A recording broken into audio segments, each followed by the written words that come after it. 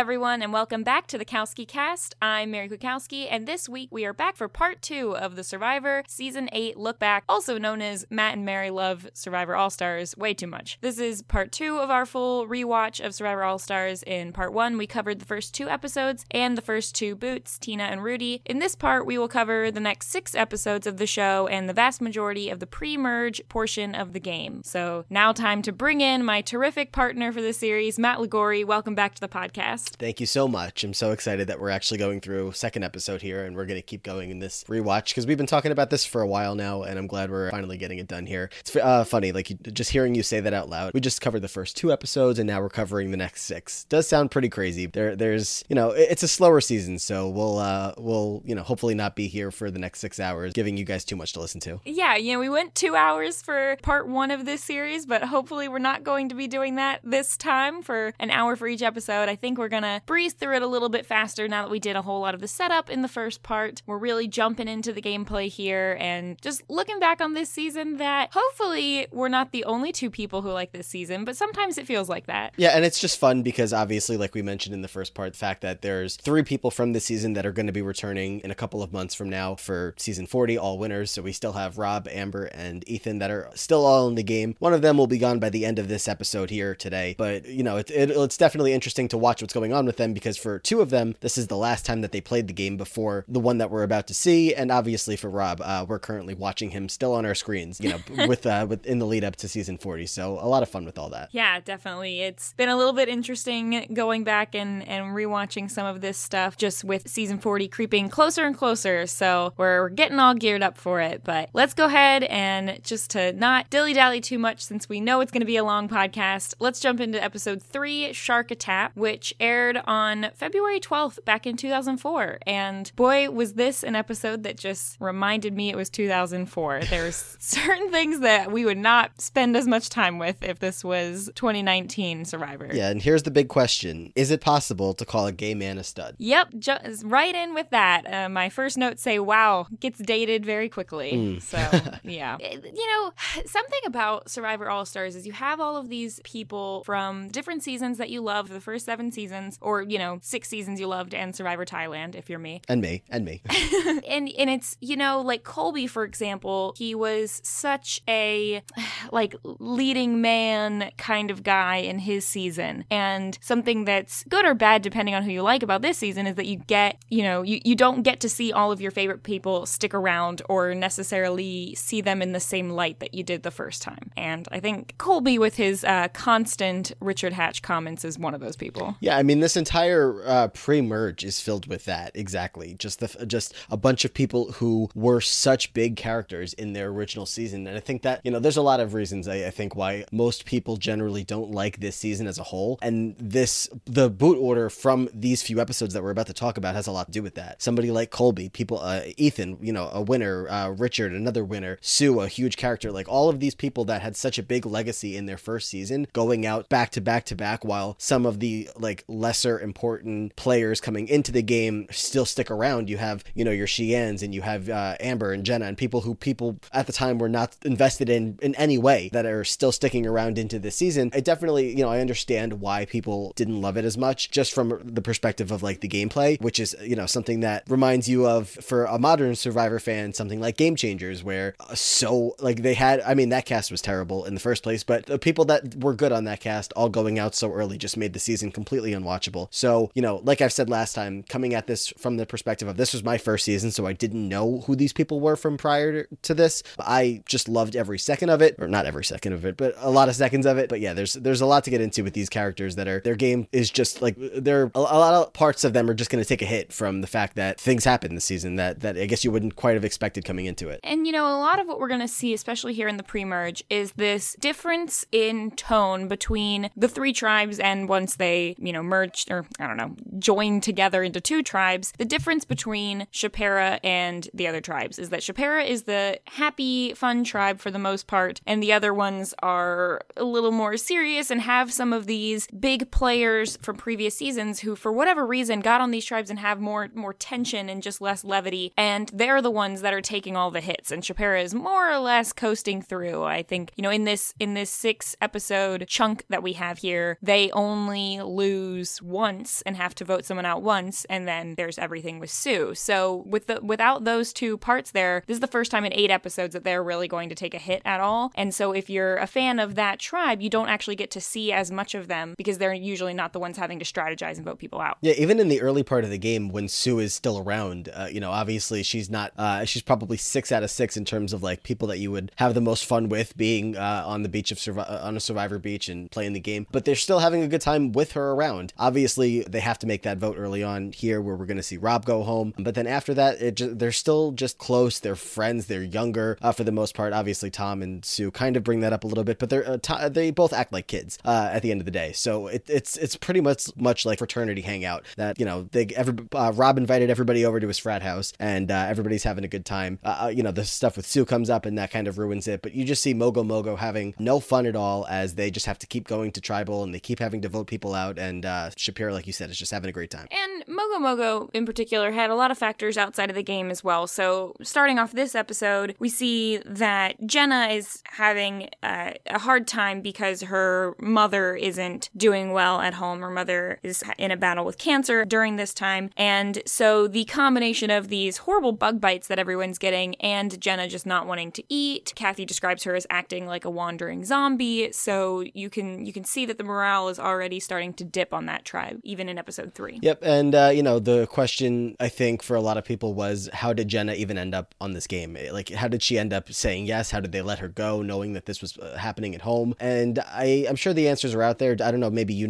more than I do, but it sounded like, just from what I remember hearing, just that she knew that this was the case, that her mom was sick, obviously, but she didn't, it's pretty much exactly what it plays out on the screen, that it didn't hit her the magnitude of how bad it could be until she was out there and realized this is not where I need to be. And of course, I don't think a single person would blame her for the decision she makes, of course, being results oriented about it. The fact that, she gets home and look what happens 8 days later. So of course she made the right call there. It's crazy how that worked out, but it's a tough thing that she had to deal with. And I'm just glad that she was able to get home in time. Yeah, it's an unfortunate series of events here with her coming on the show. I think from what I remember hearing about, she had sort of gotten the blessing from some other members of her family and possibly even her mom to go out there and to do it, but that, even with that, there's something that hits you on this show of, and this is something we'll talk about in multiple of these episodes. When you're out on Survivor, even if you're with other people, you really are isolated and alone in your own thoughts a lot of the time, and you're not able to really trust and share things with other people. So if you're not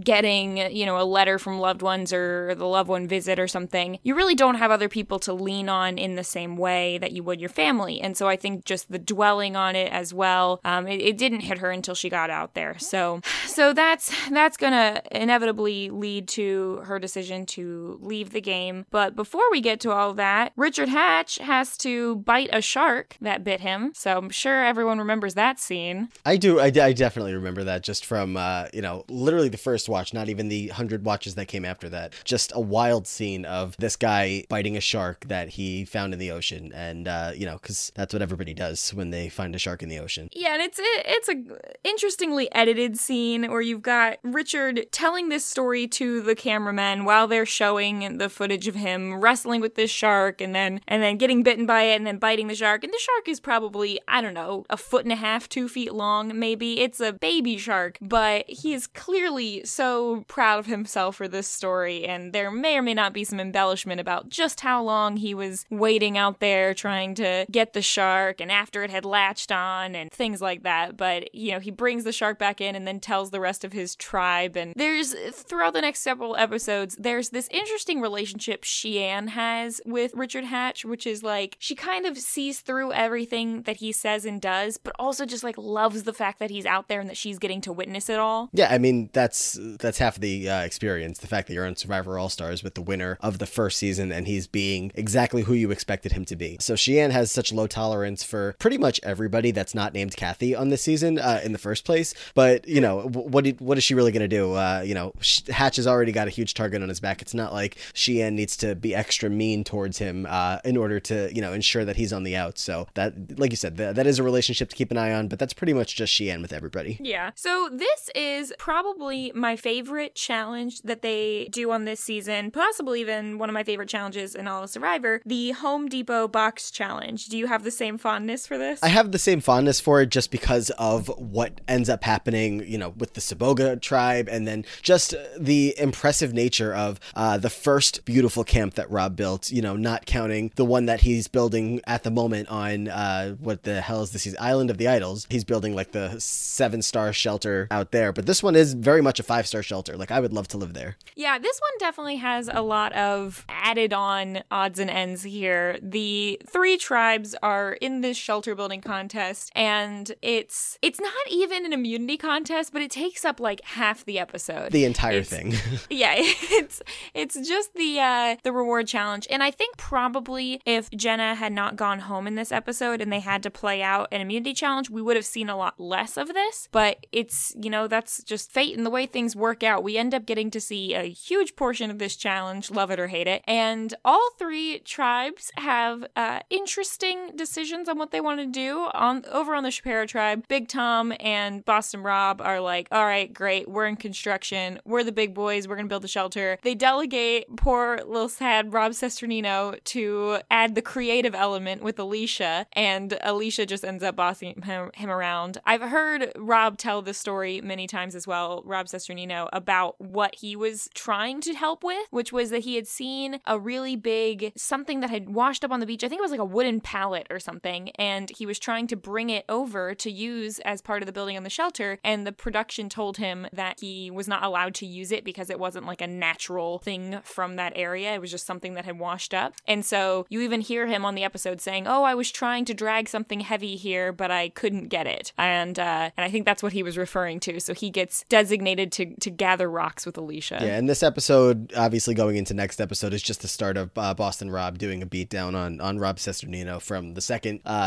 this challenge starts, really. Just what's this guy doing? What does he think? He doesn't know. He's walking around in La La Land. He has no idea what's going on, and it's just painting Rob in a very negative light from an audience's perspective. I don't think he was really doing a single thing wrong here. He was just trying to help the tribe and trying to help it. But when you have somebody like Boston Rob leading the charge here, anybody who's not on that level or just responding to every single like direct order that Boston Rob is giving out, Rob is playing along with Boston Rob's game as much as he can, and as much as makes sense for him to. But like the fact that everybody else just fawns over Boston Rob, like every word that he says, just listens to his every order, I feel like that's just not something that Rob Cesternino was ever going to be like have that wasn't going to come naturally to him. So it's a rough 2 episodes for him. Yeah, it's really interesting how you look at this show in terms of editing, because they've gotten better at it now, I would say, in terms of hiding a little bit of what's going to happen in the edit. In this particular season, it's pretty clear from the start, like, where allegiances lie, who's going to make it far, who's going to be the hero that you want to watch out for. And Rob Cesternino getting a pretty invisible edit in the first 2 episodes, and then in these 2 episodes, getting the complete Dodo edit. It's not looking good for him. And when you compare that to the edit that he got on his season when he came in 3rd, it's just completely different. And Boston Rob is the narrator on this season from pretty much the get-go, so you have a good idea that he's going to do fairly well. Even someone like Lex on the other tribe is getting sort of a commander-villain style edit, and so you know that something is probably going to happen with him. It's just something that you notice when you watch the season, I don't know, 10, 12 times. Yeah, no, absolutely. It's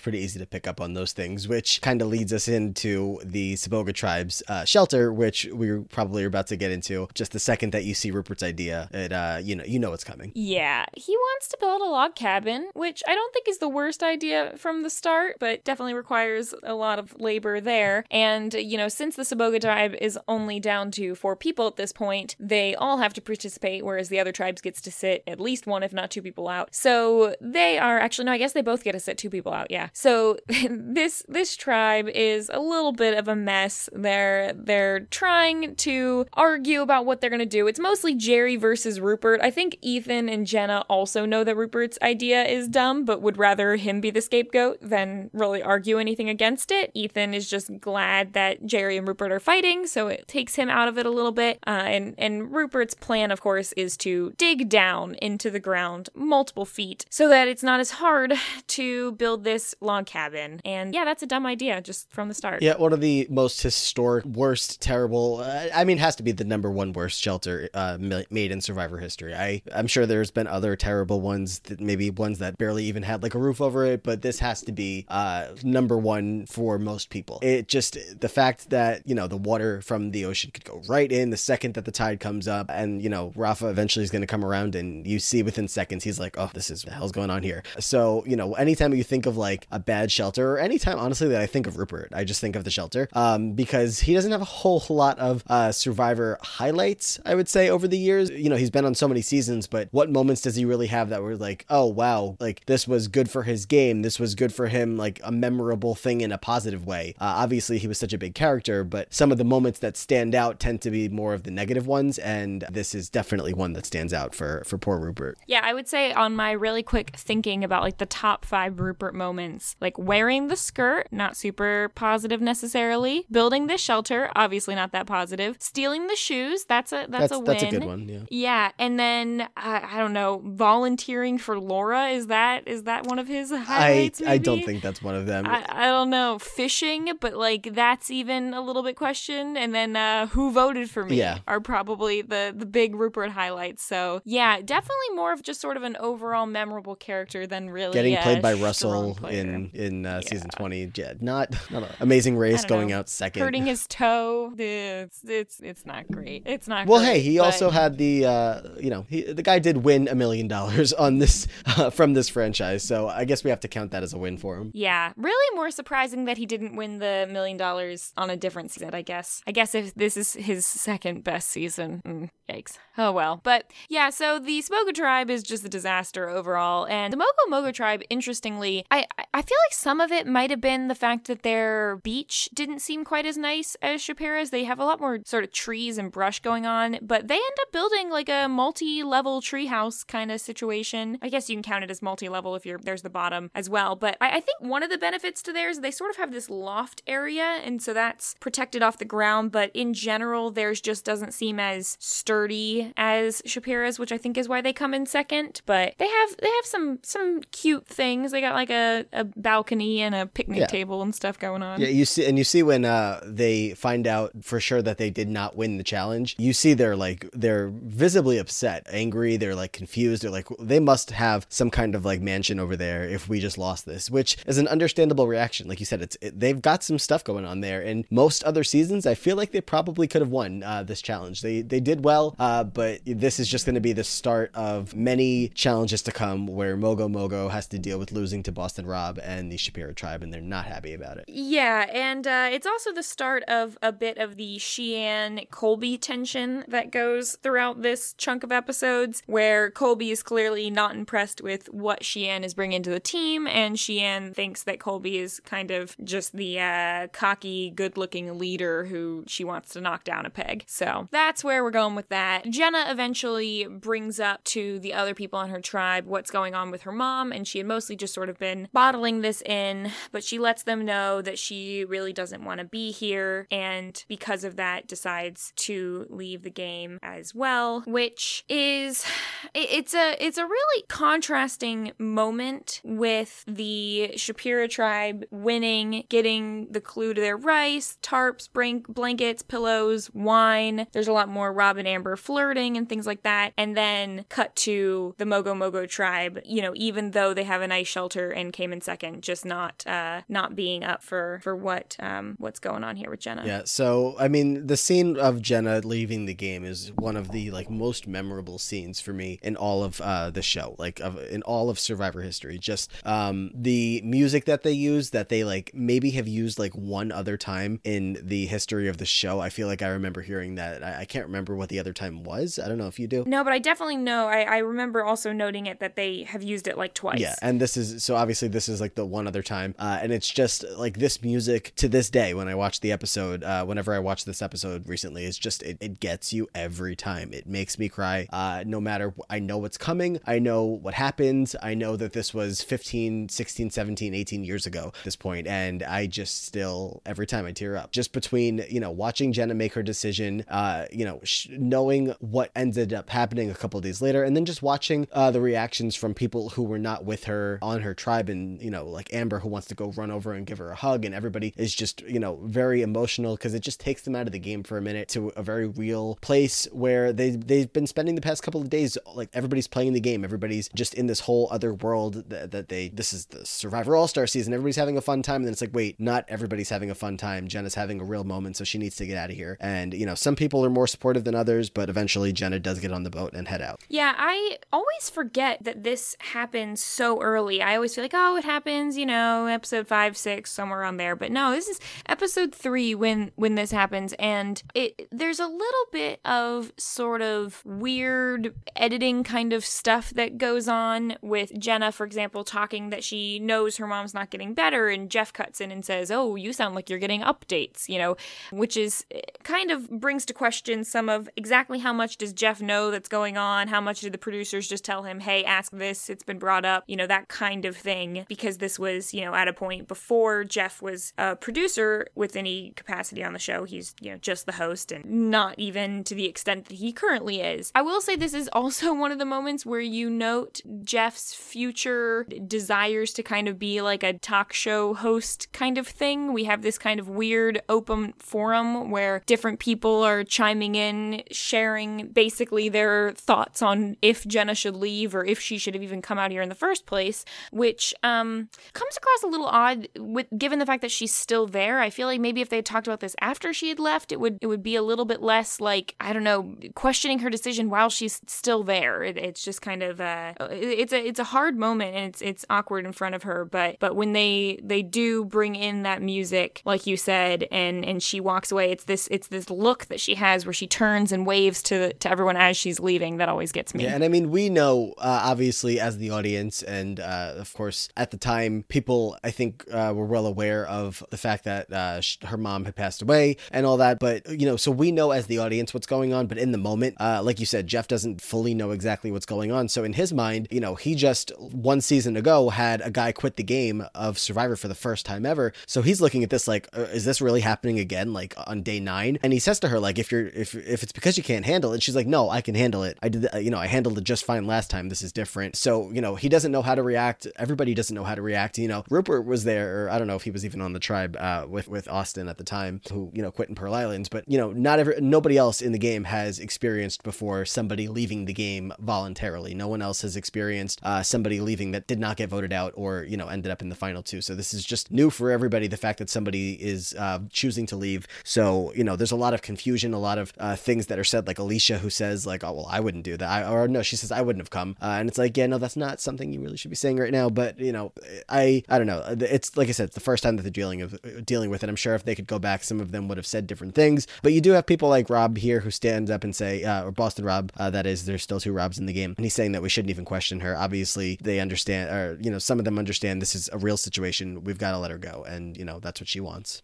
Yeah, you mentioned what Alicia said, and Kathy sort of says a similar thing earlier in the episode, basically saying that, you know, Jenna shouldn't be here if this was the circumstance that she knew that was happening when she went into the game. But then later, when Alicia reiterates the same point that Kathy made earlier, Kathy's like, look, you know, she already admits the mistake that she made coming out here. Kind of stands up for her. Yeah, it's the thing about Rupert, since he was there when Austin had quit the game in the previous season, I think for him, and you note the same thing when Sue leaves, for Rupert, he really is just looking at this as, I think he factors in like, oh, but this is such a big deal being out here and to win, and it's so, I could never imagine quitting, because it's not in Rupert's DNA to quit for anything. And, you know, I almost feel like he doesn't really make the connection of, Rupert, what if this was your family? Like, are you saying you would stay here? Whereas Big Tom, on the other hand, does say, you know, I told my family before I left, if anything happens to y'all, I'll see you when I get back, basically. And that was the decision he made. But he also notes that he made that decision for Big Tom and not for anyone else. Yeah, cut ahead to 2 seasons later, where Rupert volunteers to leave the game on on minute 1 of the game for a family-related reason, where his wife ends up getting, you know, immediately voted out of the game. Her spot is offered up if Rupert wants to switch in, and within seconds, he's like, yep, I'm out. You're in. Yeah, so I wonder, you know, makes you think, did Rupert and Laura have a conversation when he got home about this, saying, hey, no, if this was me, you would leave the game. And I guess that's, you know, that is proof there. Good good to see that people do seem to learn from their times on Survivor and change things with age and with time. So yeah, it's an overall really, really sad moment. And of course, like you mentioned earlier, the end title card when she leaves says that Jenna rushed home to be by her mother's side, and her mom lost her battle with cancer 8 days later. So of course, looking at it with that light, it's great that Jenna was able to be a part of this season for a little while, but that she clearly made the right choice by going home. Yeah, and just final thoughts, just it was a very sad situation, but if you're asking me, like, do I wish that or am I mad that she was there in the first place? The answer is no, because this is a shitty thing to happen. Nobody wants this to happen in any way, but it did end up in a very human moment for everybody in the game to just get some raw reactions, to take these people out of the Survivor setting for a second and just kind of remind everybody watching and everybody playing that, like, okay, this is not like, this game isn't life or death, like real life might be, and that always comes first. So it was a good moment to have that be reminded to everybody, at the very least, if nothing else. It's also just good to note that we're all human, and you can change your mind. You can make decisions and change your mind, and whether that be making a decision to come out on the game and change your mind after that, or thinking something's not a big deal one moment and deciding to and changing your mind later, and whether people don't have to be consistent in the same way that you maybe think they would if it was just purely game, but right. There's real life involved in all of this. Right. Well, we lose Jenna here, and we're very close to losing Survivor Amazon as a whole for this season. Yeah. So let's get into episode 4, Wipeout, from February 19th, 2004. It's been raining, and it is not great. But luckily, they had this challenge right before the rain came in, where they could start building these shelters. But on Shapira, Big Tom notes that they need a boat to get out of their shelter at this point. Lots and lots of rain.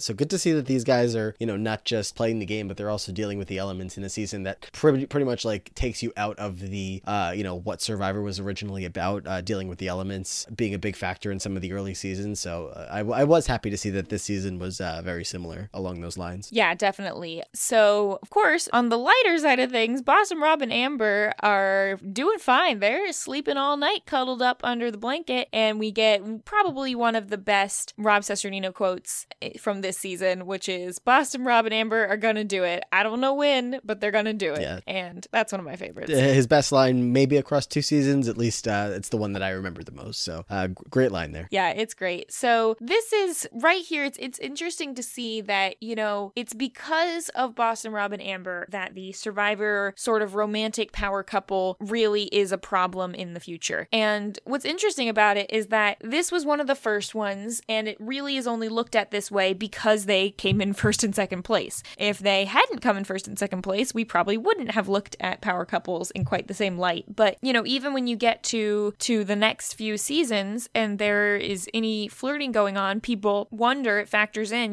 is this going to be another Rob and Amber kind of situation? And in most of those other cases, that couple probably isn't on the same strategic social level as Rob and Amber anyway, or, athletic level, whatever it may be. I think it just so happens that Rob and Amber were in a romantic pair, but were also good at the game, and kind of ruined it for everyone else here. Yeah, I mean, they were good at the game, at least, from looking at it, where Boston Rob obviously controlled everything that happened in the season. They made it to the final 2. They got, I mean, if you're looking at it from like a couple years down the road, they were engaged by the end of the finale. When the season was wrapped up, they were engaged, and next thing you know, they're getting married, and then a couple years down the line, kids are going to start popping up. So it definitely does ruin it for any future couples to see, like, wow, we can't let this happen because we know the power of it, just based on, in historical terms, it could go all the way. It could be something this strong, and we can't let that get in the way of our game. So, I'm sure anybody on season 40 will be very happy to keep this couple around for a second time. Yeah, I don't know how they're gonna do this time around. It's not looking good, but if they do, bring back some of these twists from the last few seasons, maybe they'll have an easier time at it. Or at least they could, cuddle up on Extinction Island for 39 days. Yeah, we'll see if we get any other good quotes out of anybody over that. Boston Rob and Amber are gonna do it again. Again. time. Oh no, don't tell her 4 children. Saboga, on the other hand, not looking good. Shelter's destroyed, filled up with water immediately. You get a really classic Jerry line of, it's not worth it. Oh, gosh. It's not. I mean, at this point, you're living with Rupert, you're living with Jenna Lewis. Like, I know that they were kind of working together at this point, but like, that's not the dream team that you want to be stranded in a shelter like this on a losing tribe. You have literally nothing going for you in the game.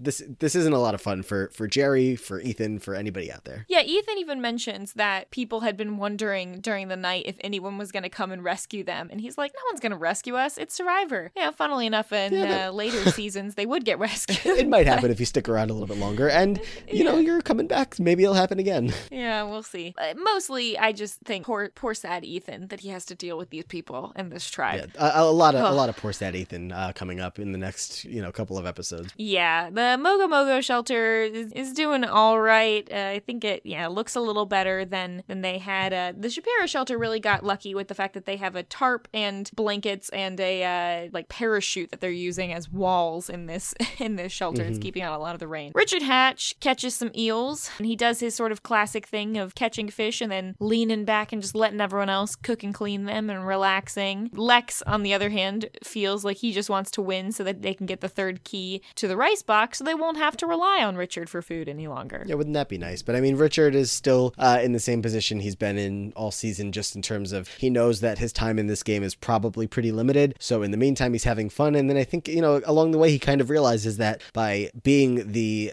guy that's getting all the fish, by being the provider, he might actually be buying himself a little bit of time. Like maybe there's a chance that people do see him as valuable enough where if he just keeps feeding them day in and day out, that he will make it past a vote or two.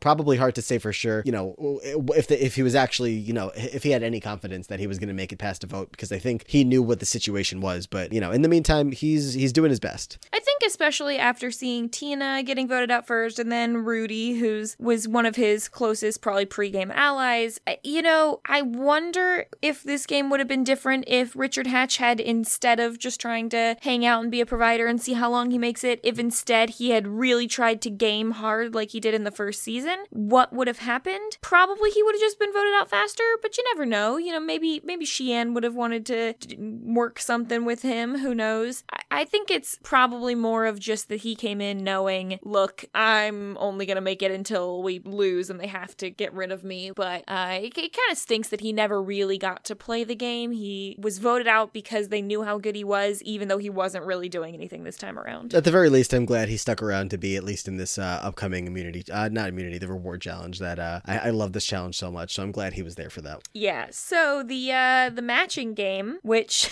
Rob Cesternino is the only one, I guess, at this point left who has played this before in the Amazon. He comes in and pastors his tribe by saying, we've played this game with kisses and hugs, but now it's time to see if you can eat bugs, which is one of my other favorite parts, mostly just because Sue is standing sort of around the corner and she's like, oh yeah, I'll eat anything. And he's like, no, I was kidding. She's like, what? Okay. And this is the kind of thing where 2004 Boston Rob is out there like, this nerd needs to get out of my face before I throw him into the ocean. And it's not making Rob's life out there any easier to be making cute little jokes in front of Boston Rob, who's exuding extreme masculinity, and having Rob Cesternino around is probably ruining that for him. Yeah, there wasn't really a great tribe for Rob Cesternino to be on. Maybe he would have found some footing on Saboga. I think he would have had a similar problem with Ethan and Lex and Colby as he did with Boston Rob if he was on Mogo Mogo.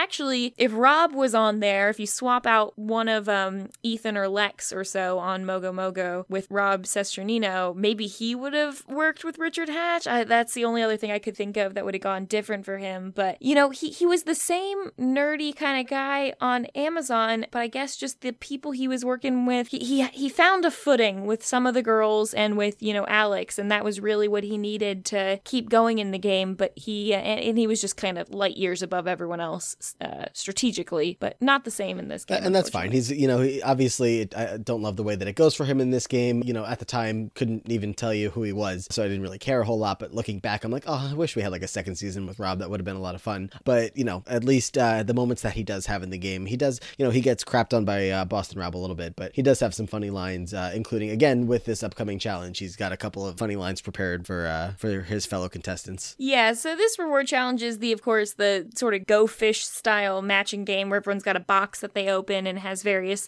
items in it. The first time they did this, the items I think were just the items they were playing for, the toothbrushes and the soap and whatnot. And they're playing for the same reward this time, sort of Survivor toiletries and stuff, but the items are all like shells and seeds and rocks. So there's some pretty great moments in this. Rob's also really good at this challenge. Yeah, I just I don't even know why this stands out to me as a challenge that I like so much, but I mean it's just like seeing them interact, seeing some of them, seeing Jeff's surprise when all of them suddenly do like so well at it. Like it doesn't seem like a challenge that you have a whole lot of skill in. Like it's obviously memory based, but it's not like they have 20 different items that they're going through. There's like 10 or less items, and they're all right next to each other, so half of them can see inside of each other's boxes, and it wraps up fairly quickly, but just the dynamic of watching them all interact for the first time like all together is so much fun. Yeah, so did you have any particularly good lines you liked from this challenge? Was it Rob where he was saying I can read your mind, and then the other Oh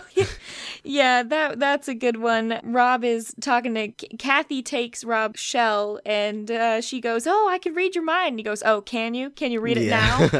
That's a good one. When she's walking away, he also shouts, "Oh snap!" at one point, which just really reminded me that it was 2004 at this point. Can you get my hey Rich, you have a sea sponge? You will never get my sea or whatever they're talking about there. Yeah. I didn't write it down, but I have this all in my head. Oh yeah, there's a lot of that going on. One of the great things about this challenge, even though it's not really a whole lot to look at besides everyone just kind of standing around, is that both the times that they've done this, and have they done it again after this one, or is this and Amazon the only times they've done it? I don't think they've done it again, because I wish that they did. Yeah, it's really just a nice sort of early game get to know you for the other tribes so that you can kind of meet each other, and of course when they did it in the Amazon, it was great because it was the girls and guys really wanted to talk. There was just a lot of thirsty guys on that season who wanted to hang out with the girls and meet them. And if this challenge happened today, it would have been like the same situation with like 3 of the booths have an idol underneath that you have to grab while everybody's staring at you. Oh, right. Yeah, exactly. The other thing that's great is just that a couple people, mostly Richard Hatch and Jenna, just like keep open their box to take something out and just leave it open and everyone sees inside it, and just not good at their games, which is probably why Shapiro There's wins. always those players, like you're playing Uno, you're playing cards or something, and you have like the player right next to you, and it's like, that I'm going to look at your cards if you keep them so widely open next to me. So you do you, but I'm going to stare. Yeah, exactly. So Shapiro wins, and Big Tom carries the toilet back over his head. Iconic. It's just another iconic moment of Boston Rob stating that it's probably not the first time Big Tom has head in the toilet, yes. Which was definitely something that I did not understand as a child watching this. No, certainly not. I couldn't even begin to tell you what I thought it might have been. I just, I guess people like, I almost said Boston Tom, like Big Tom just go around with toilets on their head. That just makes sense, right? Yeah, exactly. So everyone's bathing in the water, got a lot more of that going on. And then just because this has to be the Rob Cesternino Dodo episode, they're trying to find their third key for this rice box that has been like a sort of a semi-subplot of the last several episodes, but it's just so not very interesting. And their little quick note of how big is a pace. They're all trying to figure out how big a pace is, which just gave me Tocantins flashbacks a little bit. Yeah, so pretty much to wrap up Rob's story here, as we're getting to the end of his time on Survivor All Stars. We see here that he's just Boston Rob says this kid's living in La La Land. He's just not fitting in with everybody else. Find out later on that he made an alliance with Boston Rob and Amber, and he's trying to work with them, but obviously Rob and Amber have their own thing going on, and they have options that they can go with this side or stick with Rob. And at the end of the day, it really didn't seem like they were ever going to stick with Cesternino. Like they made that deal just kind of to make him feel comfortable, or if they needed that to fall back on. But at the end of the day, he just did not really fit in with this 5, and it's really not going to work out for him this time. So sad to see that this ended up this way. But when you have 2 people that are cuddling up in Rob and Amber, you have Tom, who obviously is very connected to Rob, and then you have somebody like Cesternino, who's such a big threat from his first season. It's like, how do you not take this guy out first? Yeah, and there's a lot of foreshadowing in this episode, with with Rob not being able to find the key and digging in the sand. And I think Boston Rob says like, oh, the kids over there building a sandcastle and we're doing the real work. And then just with like, even after they find the rice, Alicia saying, oh, we're so far ahead of the other tribes. It's insane. You know that they're going to lose this immunity challenge, which is, Rob has mentioned many times that he now has like a personal vendetta against blindfold challenges because of this, and it's really unfortunate because he gets sat out. He doesn't even play in the challenge. And it's a challenge that I like watching mostly just for how many terrible hits people take in this challenge, with people tripping over the pieces, which are like these giant, I don't know, wooden, I guess,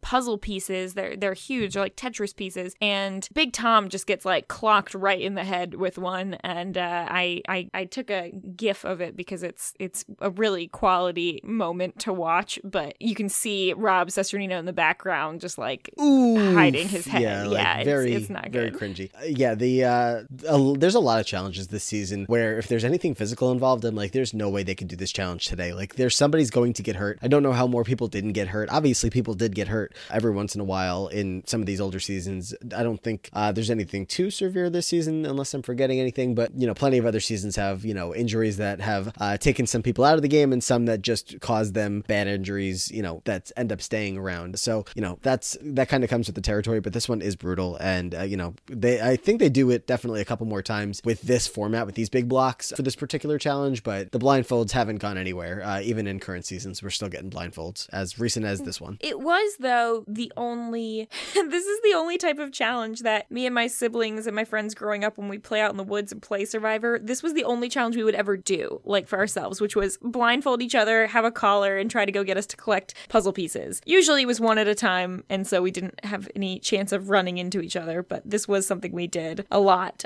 with much smaller puzzle pieces, usually made out of paper. I'm jealous to hear this, because I wish I had anybody my age that A, wanted to play with me, or B, wanted to play Survivor with me. Yeah, well, 90% of us playing Survivor was building the shelters, which for whatever reason we named Alinta, which I think was from Survivor Nicaragua. It was like the name of the merged tribe. I don't know why that was the name, but must have been top of mind at that point when we were out there playing that game. Love a good Nicaragua reference. Oh, that's hard to say. Nicaragua reference. You didn't get much closer on second time. And now I'm like, hold on, Survivor Nicaragua. No, you're right. That I was the second you said. That's the name of the merged tribe. The second right? you said Alinta, I was like, yeah, that's Nicaragua. Yeah, that's what I thought. Plus, there's isn't there somebody on that season named like Alina? Oh wait, no, that's why I'm mixing up. It is it's Libertad. What? Okay, Alinta is the name of a merged tribe somewhere. Well, so it's Alina that's on Nicaragua. Is that what? Yeah, that's what we're both thinking of. That's why I was mixing that up. I have no idea what season it is, but one of the seasons. When we come back for our Nicaragua rewatch, we'll have figured that out by then. Oh yeah. I feel like it's one. I just remember I looked it up at one point and I was like, why did we choose that name? Because it wasn't a season that I had particularly liked or remembered that well. But this was a while ago. I could probably think about what year it was. And it was Survivor Vanuatu. You Google Vanuatu, search. close. Help me out here. All right, well, Lopevi and I was working my way back. Turned into Alinta. Okay, never mind. Anyway, glad we got Survivor Vanuatu, but which is fine season, but I remember it more on a rewatch than I did as a kid. Mm-hmm. Anyway, so also another thing to note is that watching these challenges on 1.5 speed is really the way to go. That you whip through them and everything looks much more intense and brutal. Of course, the Shapira is the first tribe to get all their pieces back. Alicia does a great job calling for this, but they really struggle on this puzzle, which is like a cube puzzle. I know that Rob Cesternino has also said that he thinks that Boston Rob or perhaps someone else on his tribe were not necessarily trying their hardest with the puzzle, maybe potentially throwing it a little bit. I don't know if that's just a conspiracy theory or if that's ever been actually stated by Boston Rob, but he has definitely shown himself to be better at puzzles in the future. So yeah, I don't really have a whole lot on this challenge. It's just it was very sad, like I said, to watch back and just see how this wasn't going well for Shapira in terms of wanting to see Rob have any kind of success. Cesternino, that is. And if anything else, if nothing else, maybe we should be glad that one Rob is going here so that we can stop having to clarify for the next couple of hours that we're recording about this season. Yeah, definitely. And it's really just shows you the control that Boston Rob had on the game at this point. He pretty much has an alliance with everybody, and he's definitely working with Amber and Big Tom. And like you said earlier, Rob Cesternino thinks he's in an alliance with them, but it doesn't end up going that way.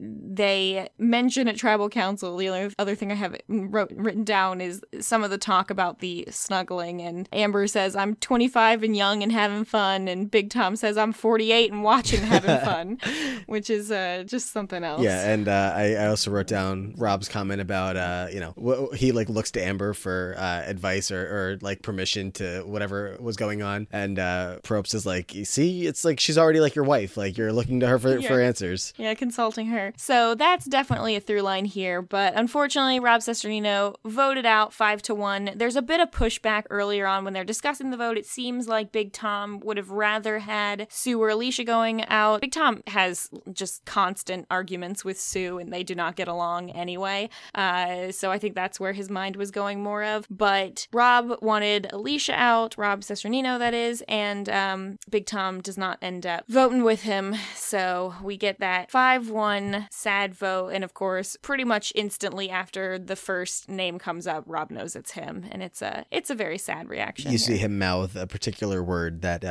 you can tell he's not very happy. He drops a very silent F-bomb as he realizes where the votes are coming in. It's something else. I don't know when they started changing this, but they don't blur mouths at all in this season. They'll bleep it, but they don't blur anything. Yeah, no, so. I mean, I can tell you that I did not pick up on that when I was a kid. So, or maybe I did. I don't know. Maybe I did, but I definitely stood out a lot more. Rewatching it as an adult. Are we adults? I don't even know.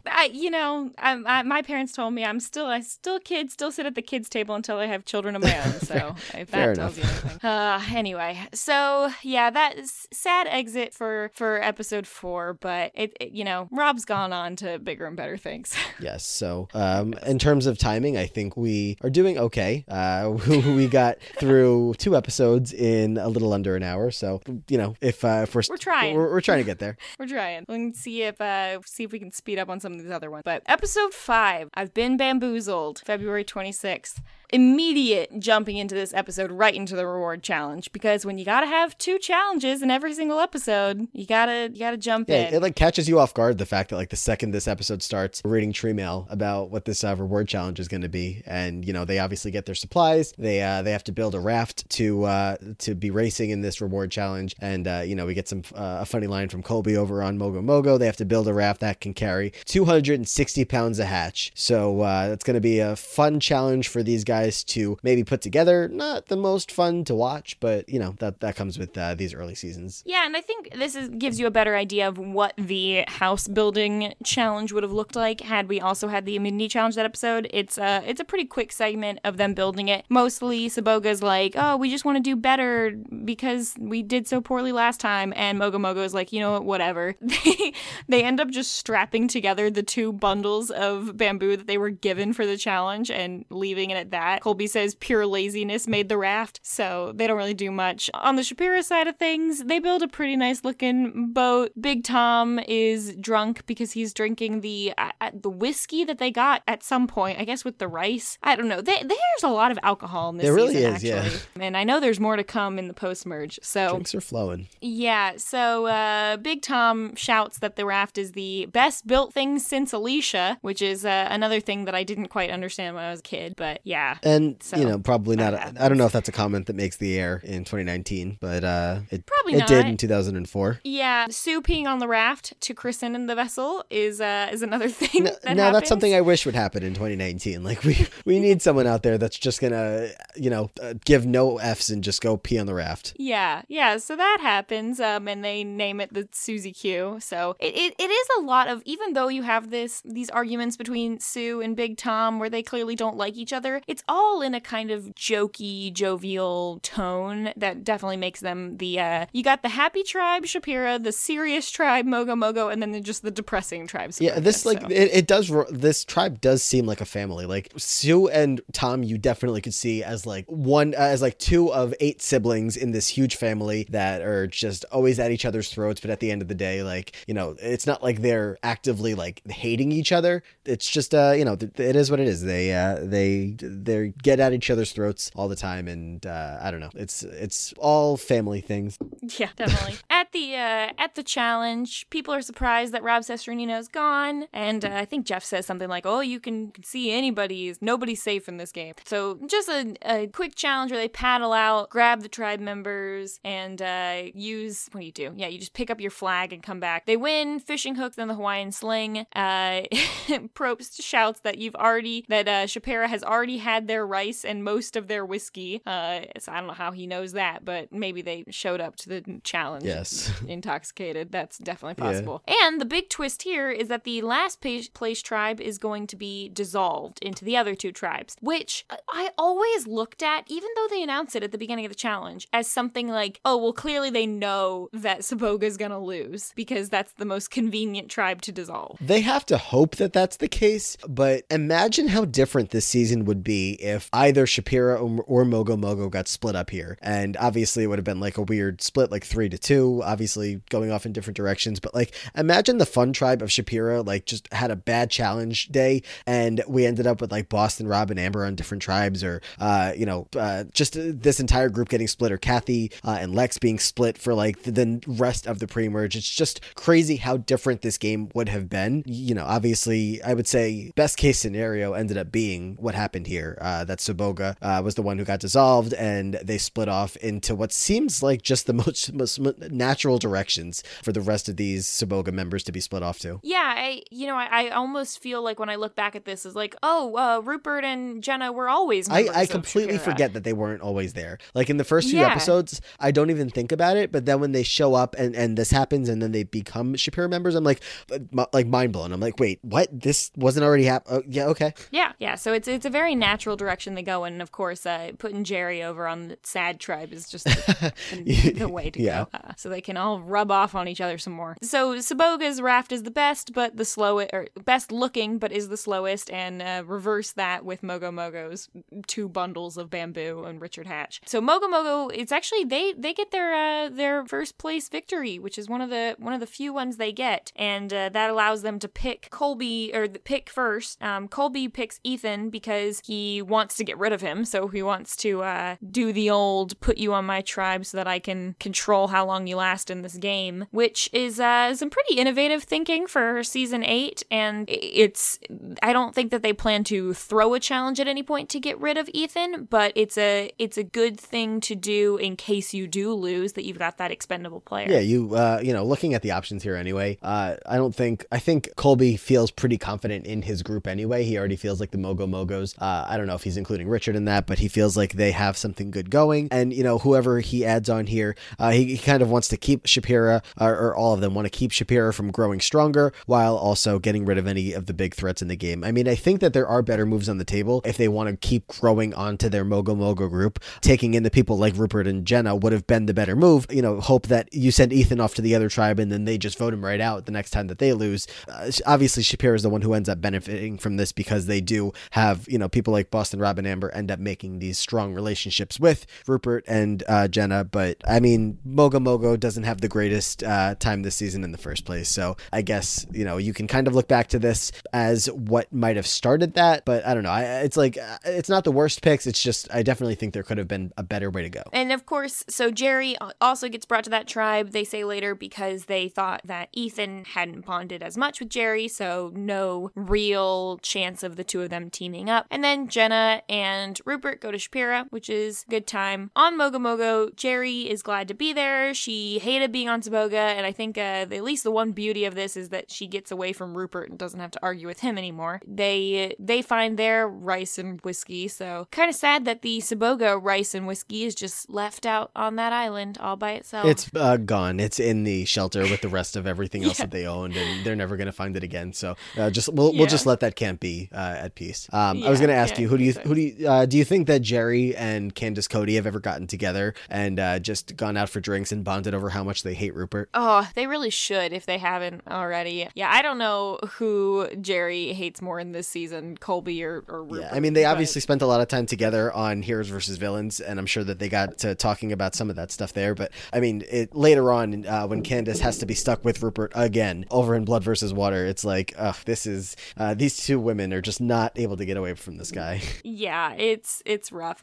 Jerry could also bond with Amanda Kimmel for hating Colby and the fact that he gave that clue to the immunity idol to Danielle instead of Amanda. So just all kinds of cross-season bonding that can happen for these people. But we still have we've added a couple people here and there, but Shapira is just as big of a family, so not much has changed there. The two new members are welcomed in just as much as I guess anybody would have if this was Ethan and Jerry. I mean, Jerry's absolutely no fun at this point in the game, but I think they would have tried to welcome her in. They're just having fun. They just want to keep it going. Yeah, I think the only interesting thing there would have been seeing Amber and Jerry together since they had been teamed up. Oh, we'll get there. I know it happens at some point later in the season, but it's a little bit different circumstances. It becomes a little bit more one or the other at that point. Yeah, Ethan also just is a little bit sad Ethan times without being able to catch a fish for his team and, not wanting to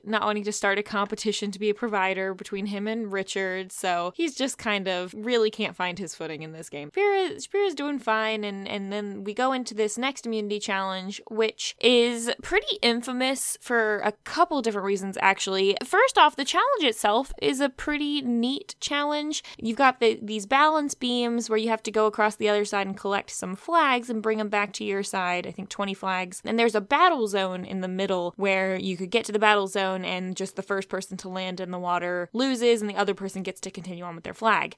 Initially in the challenge, everyone just kind of minds their own business, does not try to get in the battle zone and just trying to get the flags. Some people are better at this than others. Rupert is pretty hopeless. I don't think he ever makes it across to the other side at all. And then you've got people like Boston Rob who are pretty much just running across the thing. Yeah, this definitely qualifies when I was saying earlier about a lot of these challenges that just would not be good to run anymore. It's the potential for people to get hurt is just so high. I mean, if they wanted to do this on like completely over water, would love that. If they wanted to do this or even over like sand, I don't know, just a lot of different parts of this where they're able to fall, it doesn't seem like very safe. And the attack zone is like the amount of people that get pretty decently banged up on that is bad. And then obviously, yeah, like you said, this is an iconic challenge for all the wrong reasons, and it's something that this challenge is something that we've been thinking about also a lot recently as of something that's come up on this current season, Survivor 39, with Island of the Idols, with some stuff that's been going on over there that's obviously called back to this season a little bit, or a lot of it, with what happens at this challenge. It's just like, it's no fun for anybody involved, for anybody watching it, and it's, if not the biggest thing, one of the top two reasons why people do not enjoy this season as much, because this happening, it really takes, the wind out of everybody's sail. It's just, everybody's having a good time. There's the bump in the road with Jenna, and, Jenna goes home and everybody's trying to get back into the game, and then this happens. Yeah, and so on the off chance that anyone doesn't remember exactly what goes down here, pretty early on after one of the first attack zones happens where Richard falls into the water, and speaking of that attack zone, like you were saying, some people really do just like, it's over a pool of water, but there's like an edge to it and people are getting slammed. I know Ethan hits his head pretty hard on the side of the ledge, so really not something that they would hopefully do in the same way now. But so after getting in the water, Richard, like he does, decides to take his shorts off and continue through the rest of the challenge naked, which gets a pretty eye-rolly kind of reaction from everyone, just kind of par for the course for Richard. But since this is a challenge where you're on these balance beams, and connecting all of the different balance beams from one side to another are these little platforms that are probably, only a few feet square, and people sort of have to get on them and pass each other in that. And so we get to a point in in the challenge, near the end of the challenge, where Sue is coming back. She has a flag and she's coming back for her team, and it looks like she really only has to pass like 1 or 2 balance beams if she goes one direction and more if she goes another, and she decides to wait for Richard, who's on the side that has fewer balance beams, to cross her path so that she can take that route as opposed to taking the long way. And you know, Sue played with Richard in Borneo, and she even worked with him a bit, but they sort of, much like her and Tom, have a kind of you know, they're not really friends, but they're kind of frenemies, I guess. They sort of dislike each other and kind of rib each other back and forth, which they do at a lot of these challenges when you meet on the mat and do the sort of mat chat for the challenge. And this is sort of another instance of that, where she basically says, you know, you know, I don't care that he's naked. Just no one wants to see that, Richard. Keep moving. Yeah, and keep moving on. No one wants to see that. And basically Richard passes by her, and in order to sort of tease her or mess with her, I can only presume, sort of rubs himself up against her while she's trying to go in the opposite direction. And really, you the challenge is shot, and I'm not sure if there were people on both sides, cameramen I mean, but the challenge was shot from behind Sue, and so it's pretty apparent what's happening, but based on the angle, it's hard to tell who all is able to see what's going on. It sounds like the Mogo Mogo tribe doesn't really see it very much because their back is sort of in that situation, and Jeff also, who doesn't exactly see what's going on, but kind of just, you know, tells Richard, you know, oh, come on guys, no one cares about all that kind of thing, and much in the same tone, Sue's like, oh yeah, you know, that's just him being him, and gets to the end, and Shapira ends up sort of having a strategy of everyone jumping off and just letting Boston Rob run the end of the challenge, and so they end up winning. But the moment really during the challenge isn't really spoken of beyond that in this episode. Yeah, so that's going to be, that is pretty much it for this episode. Obviously, we'll get into the next episode in a little bit, where this is going to become much more of a thing, much more of a storyline because of the effect that it has on Sue. And, you know, at the time of when this happens, like you said, it's hard for us to tell exactly what happened, and it doesn't seem like anything too, you know, especially watching it back then, just it didn't seem like anything like, oh wow, this is terrible, which looking at it now, of course, that's, you know, it's a whole different mindset of, you know, this is completely not okay in any way. And, you know, if you ask Richard today, I think I've seen, even as of late, him on Twitter, I don't know if it just had to do with the fact that he's not on season 40 and people were kind of asking about that. And then also, as this stuff is coming up for this current season of Survivor, people are kind of referencing it to him. And I think what he's been saying is that he was like cleared of like I don't know if it was like the charge or whatever, like he was cleared as he did not, I guess, literally rub himself against Sue. And, you know, he'll, I guess, use that as his defense of why maybe it wasn't as terrible as people think it was. Of course, at the end of the day here, the point isn't whether he made physical contact or not. The point is what he did was disgusting and offensive. And, you know, it's one thing for him to be walking around the island naked all the time. People got used to it.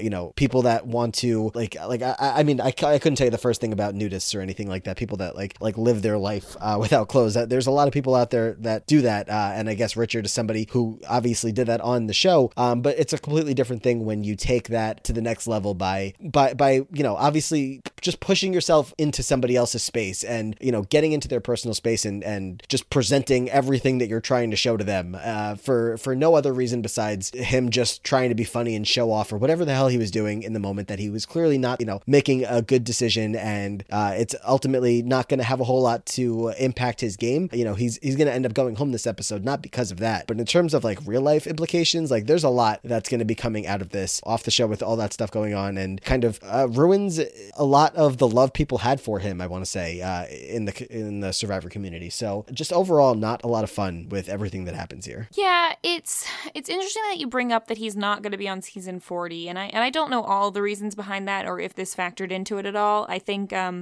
given season 30's content, I think if he had been on season 40, it would not have gone well, and I think maybe they might have even you know, replaced him after initially inviting him out there or something. But, you know, I think the bottom line with all of this is that it doesn't really matter, and we're going to get into it in the next episode of the debate of what happened, does, you know, how much should it affect someone, etc., etc. It doesn't really matter what someone does, what anyone's opinion on it is of, oh, did it cross a line or did it not? It's really up to the person who experienced it to determine that for themselves, and it may be different for everyone. And, you know, the fact that that he was naked, which on his first season was a little bit more of a, oh, at least it was portrayed as, it's my birthday, I want to be in my birthday suit, and also we're out here on this island, I want to, do this naturally kind of situation. And then in this season, since it's pretty much, episode 1, Richard's got his clothes off, it's a little bit more just Richard wanting to be shocking is the way it comes across. And I think that this action and this challenge was along that similar lines of, he's obviously, not interested in Sue in any way, and he's more just trying to kind of mess with her is the vibe that I got, much in the same way that they verbally kind of goad each other. But of course, it's a completely different line when it's physical contact, or near physical contact, and it's something that unfortunately you watch it in this season and it seems like this dated thing, and then obviously given season 39 unfortunately is not something that is completely gone from the world or even close to that. I'm glad that we have a different perspective on this now as a whole, as the fans of the show and also a community, but it's it's unfortunate that this is something that still exists. Yeah, there's a lot of opinions that we'll see, in the next episode of people who have a lot to say about how Sue reacts to this and whatnot. People who are like, and even Boston Rob himself says, who knows what Sue's thinking? Nobody knows what Sue's thinking besides Sue. Like, maybe she's trying to cash in a paycheck, or maybe she's really upset about this.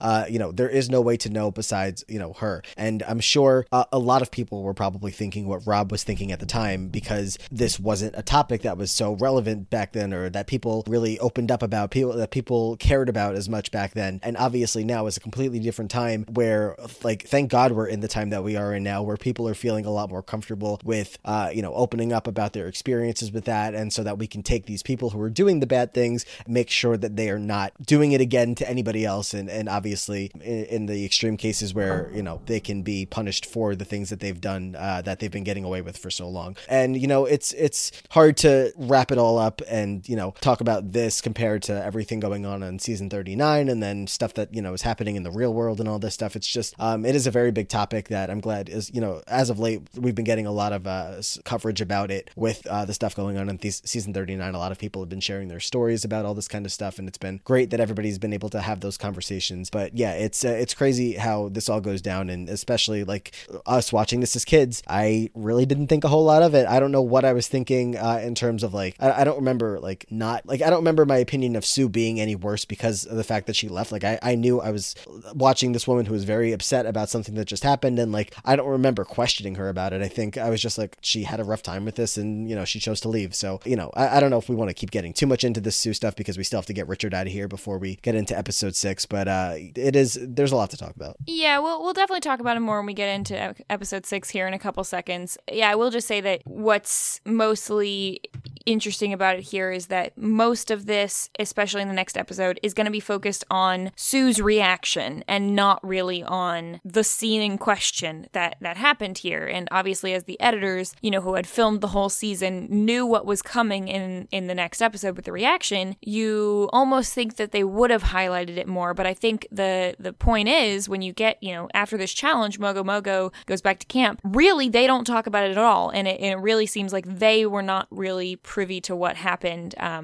didn't see it or weren't at that angle or whatever. And it just really seems like no one, including Sue, really brought a whole lot up during the actual moment when it happened. And so that's the way that the show colored it. Yeah, so back at this Mogo Mogo camp, Ethan and Colby decide that they want to get rid of Richard Hatch because he's the cancer in the tribe, which is something that is said many, many times throughout this season, trying to cut that person out. And honestly, mostly on the Mogo Mogo tribe, because that's where everyone is really, the individuals who are bringing down the morale seem to be targeted quite often. It's interesting seeing what everyone is thinking in this episode. I will say, at least for this tribe, everyone, even Shian, who a lot of people look down on and think isn't really a big player, they're all playing hard and in their own way.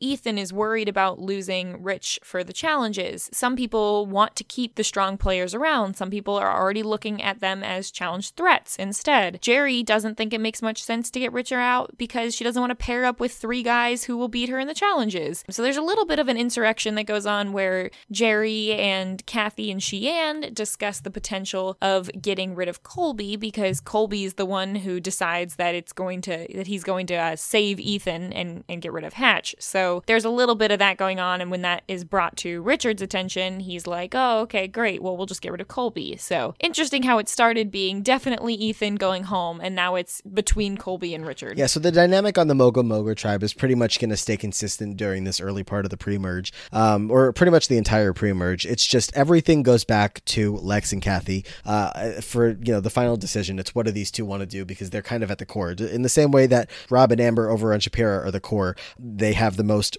branches spread out throughout everybody else, and so things are going to come back to them. And then obviously with Kathy comes Sheehan. Those two have become close during the first couple of days or weeks on this season. And you have people that kind of don't want Sheehan around, but at the end of the day, I think it is pretty clear that she's tight with Kathy, and that's not really getting broken up anytime soon. Plus, now that you have all these new people that came over from Saboga, there's a lot of targets around. So it's ultimately up to Kathy and Sheehan what's going to happen here. I mean, of course, Lex is involved in that just as much, but I mean, Lex is got a lot more personal ties going on with some of these people. So Kathy and Sheehan are able to come at this from a less connected standpoint where they can just decide for their game, with nothing to do with personal relationships, what is the best move for them to go forward. And yeah, there's different targets for different reasons here. Colby wants Hatch to go. Hatch finds out, and then obviously Hatch wants Colby out. And everybody's going to be making their pitch to the swing votes here. Jerry doesn't want to, Jerry's going to link up with Kathy and Sheehan, but she's a little worried here because she doesn't want to, vote out Hatch if she's going to be working with Colby because she got screwed over by Colby the first time. And there's a lot of interesting dynamics going on here over on the Mogo Mogo tribe. It's just so this, they are playing Survivor. It's just funny because the other tribe is the one who's going to obviously end up being more victorious in this game, and they're just having fun, a great time over there. Well, not all of them. Obviously, Sue's going back to camp a little not doing well, but Mogo Mogo very much playing the game. Yeah, it's interesting how the show kind of portrays this as a little bit boys versus girls on this tribe, but like you said, it really comes down to Kathy and Lex in the middle, and I think there's an element of Kathy not liking that Colby is kind of acting as the leader of the tribe here and not consulting her when this decision is made, but she also doesn't in the end want to make this move against Colby because she knows that Lex will be upset with her if she does it without consulting him. So it's probably underreported how much Kathy was really had a hand in what was going on in this tribe. She's the swing vote for a lot of votes and a really key pivotal player here. And I kind of wish that I think if you're a big strategic fan and you're really following it, you can see what she's doing, but just I feel like the casual viewers did not have the same opinion of her necessarily. Yeah, probably not. I mean, looking back, you definitely get her as a narrator for a lot of this, which I think is good because she is one of the most important players in terms of decision making over there, and she does kind of walk us through her thought process for the majority of it, which I mean, I am one of the biggest Kathy Vaverick O'Brien stands out there, was at the time and continued to be this to this day. Loved her on the show, and I'm just so glad that she did end up getting to play twice, and that we got to see, obviously this game didn't go so well for her, but just to see her out there again, and anytime that she does smile, anytime that Shapira, for that brief time that they're going to steal her a little bit and they can crack a smile on Kathy's face, I'm like, all right, I hope you're having a little bit of fun. She's great, and was someone who I think when I was younger watching this show, I didn't really see her in the same light, but as I've gone back, she's someone who's really grown on me. Actually, much in the same way that Sandra has. When I watched her seasons the first time, I didn't really see all of what she was doing, including being a narrator, but when you go back, you really do see that there was more going on. So yeah. Gotta love Kathy. Yeah. So not a whole lot during the tribal really comes out, just kind of reiterating the conversations about power players and if it's time to get them out or not. Richard votes for Colby, everybody else votes for Rich, and of course he has this famous line of "I've been bamboozled" when he goes out. Yes, he has, and it's we're gonna close the chapter on Rich's game here as a Survivor All-Star. Of course, he was very deserving of this spot. He was the first ever winner of the game, still regarded by many to be one of the best winners of the game. He, people say that he invented the game, which we'll get into that next time we talk about Borneo, which isn't happening. But there's of course Richard was going to be there, and of course he was going to go out early. He was just too big of a threat to be kept around too long into this season. reasons. So not surprised to see him go out here. Just very sad that, you know, even though he's gone, he still very much had an impact on what's to come next. Yeah, which is something that mostly rolls over in terms of what happens with the pre-jury trip. I know that they will separate the people out a little bit. So that Rob has mentioned, of course, going on the pre-jury trip with Tina and Rudy and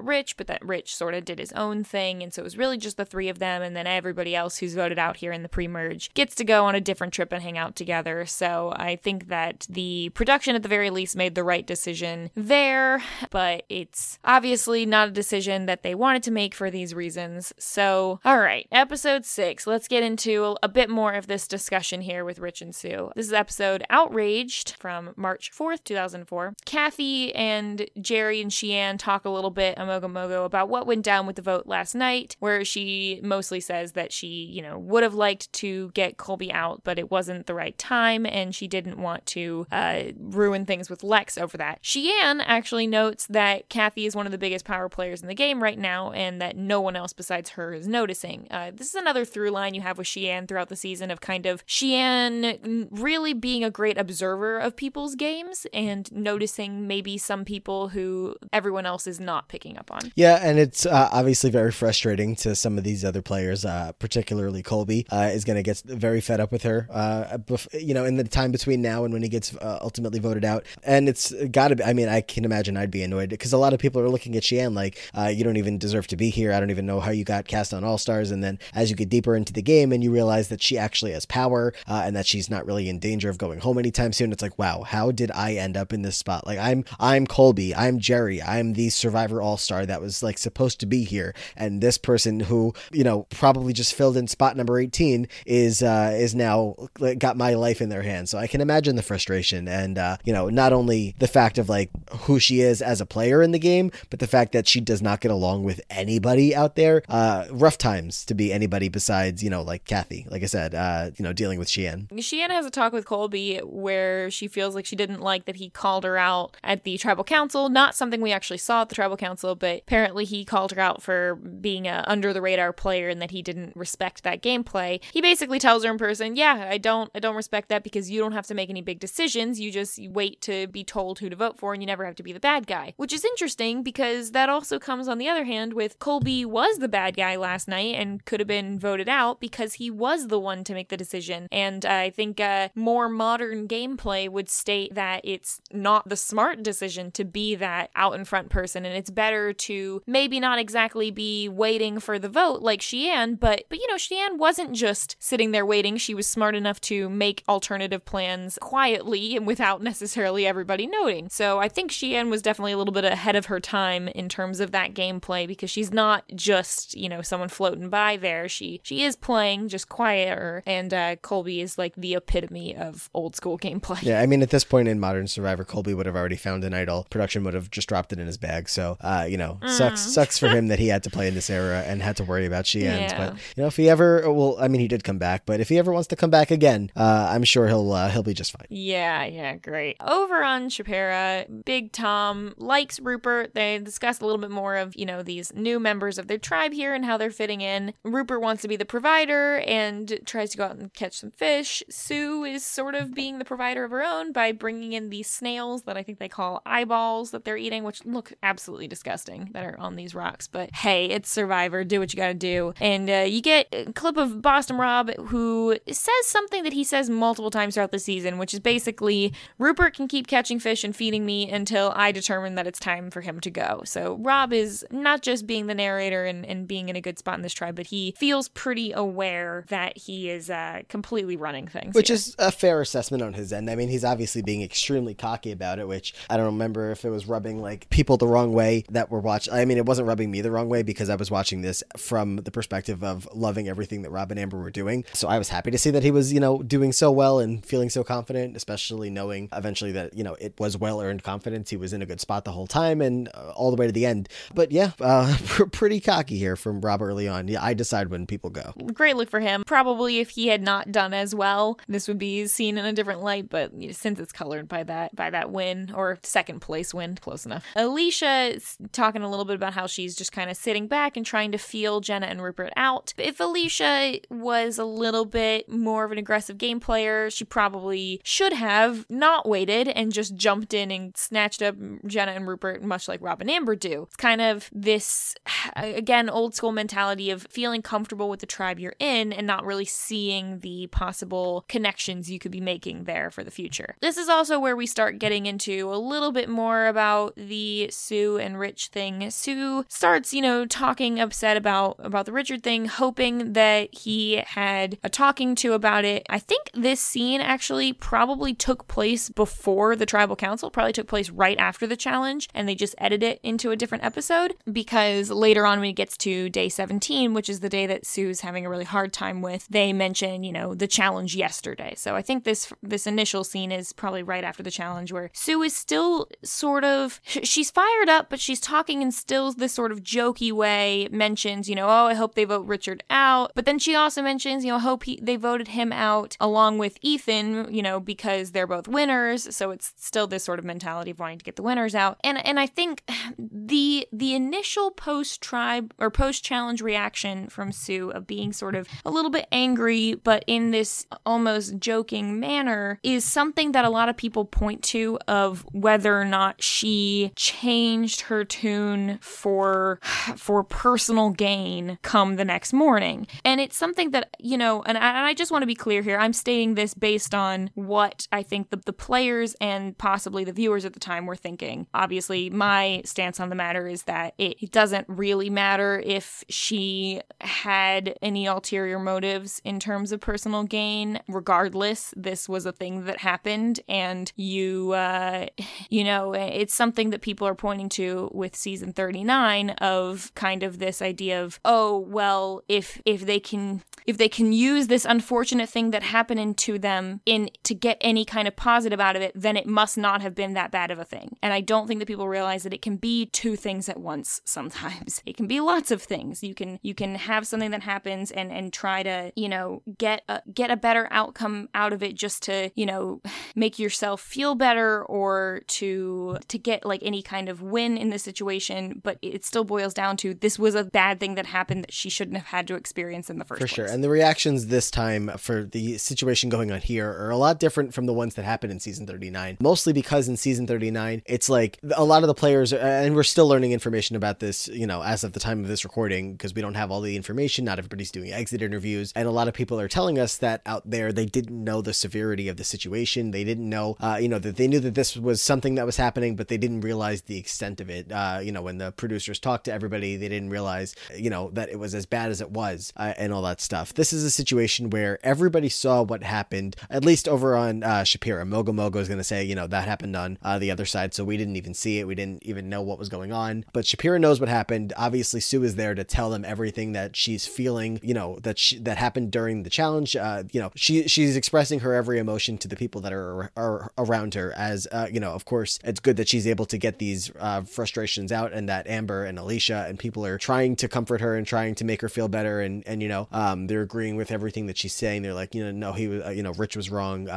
We got you. Don't worry. Hopefully he's gone and we'll be fine here. But at the end of the day, she's not fine. So it is interesting to see some of these other people's reactions, and not all of them are great. It's very annoying to hear everything that comes out of Rupert's mouth at this point. He's very much of the mindset of he's like, oh, Sue could have handled this so much differently. She's making it such a big deal. And I literally wrote down in my notes, STFU Rupert, but all spelled out in all in caps. So that's how I was feeling watching what Rupert had to say. It's frustrating that she had to go through this, and that we have to, sit here and watch somebody just completely lose it on television because they're so upset about this. And of course she has every right to be this upset, but it's frustrating that I don't even know. I guess it's such a quick turnover that maybe if this was like a day or two later, or even a day later, and Sue was upset about this, maybe they would have taken Rich out. I don't know, because obviously he gets voted out that night. So it's hard to say what might have come next if they had more time to talk about it. But, she, like I said, or like we said earlier, regardless of the fact that he's gone,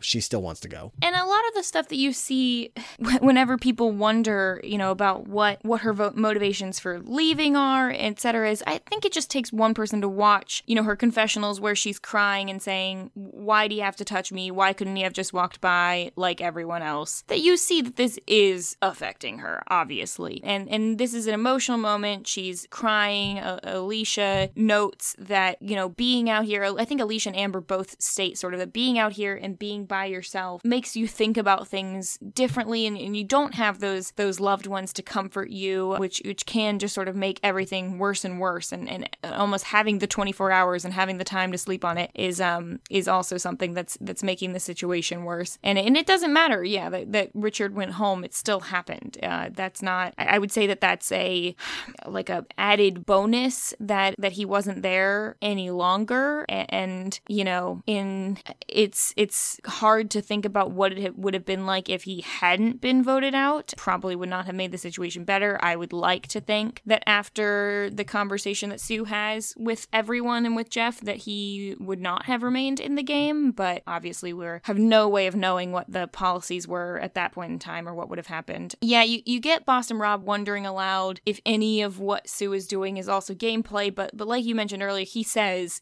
this situation is serious anyway, and with a situation like this, you might think about it, but you can't question it, and you can't question her motive. You just have to give her the benefit of the doubt because of how serious it is. So I'm glad to see that's his stance, and like you said, Rupert is just, unfortunately, the two people who I would say come across the least good in this whole situation are Rupert and Kathy, actually, who sort of feel like this is something that Sue should have handled and should have reacted differently. And they're more going on about her reactions, and you don't really hear them say anything about, oh, it just shouldn't have happened. Kathy is going to make that comment later on where she's like, she brought us into her core of hate, and she didn't like that at all. She's like, I don't like her for it. And it's, another person who has a not great reaction to it. But, if you're going to give anybody, like any of these other players, the benefit of the doubt, which, it's hard to, but in a time like 2004 where this wasn't as anywhere near as much of a thing as it is these days, I think nobody knew how to react because it wasn't something that came up all the time. And I have to hope that at least somebody like Kathy, who does seem like a very caring, understanding person in a time like this, would react much differently. But, it's just at the time, it's really not a good look. Yeah, you would hope that they would react differently. And also,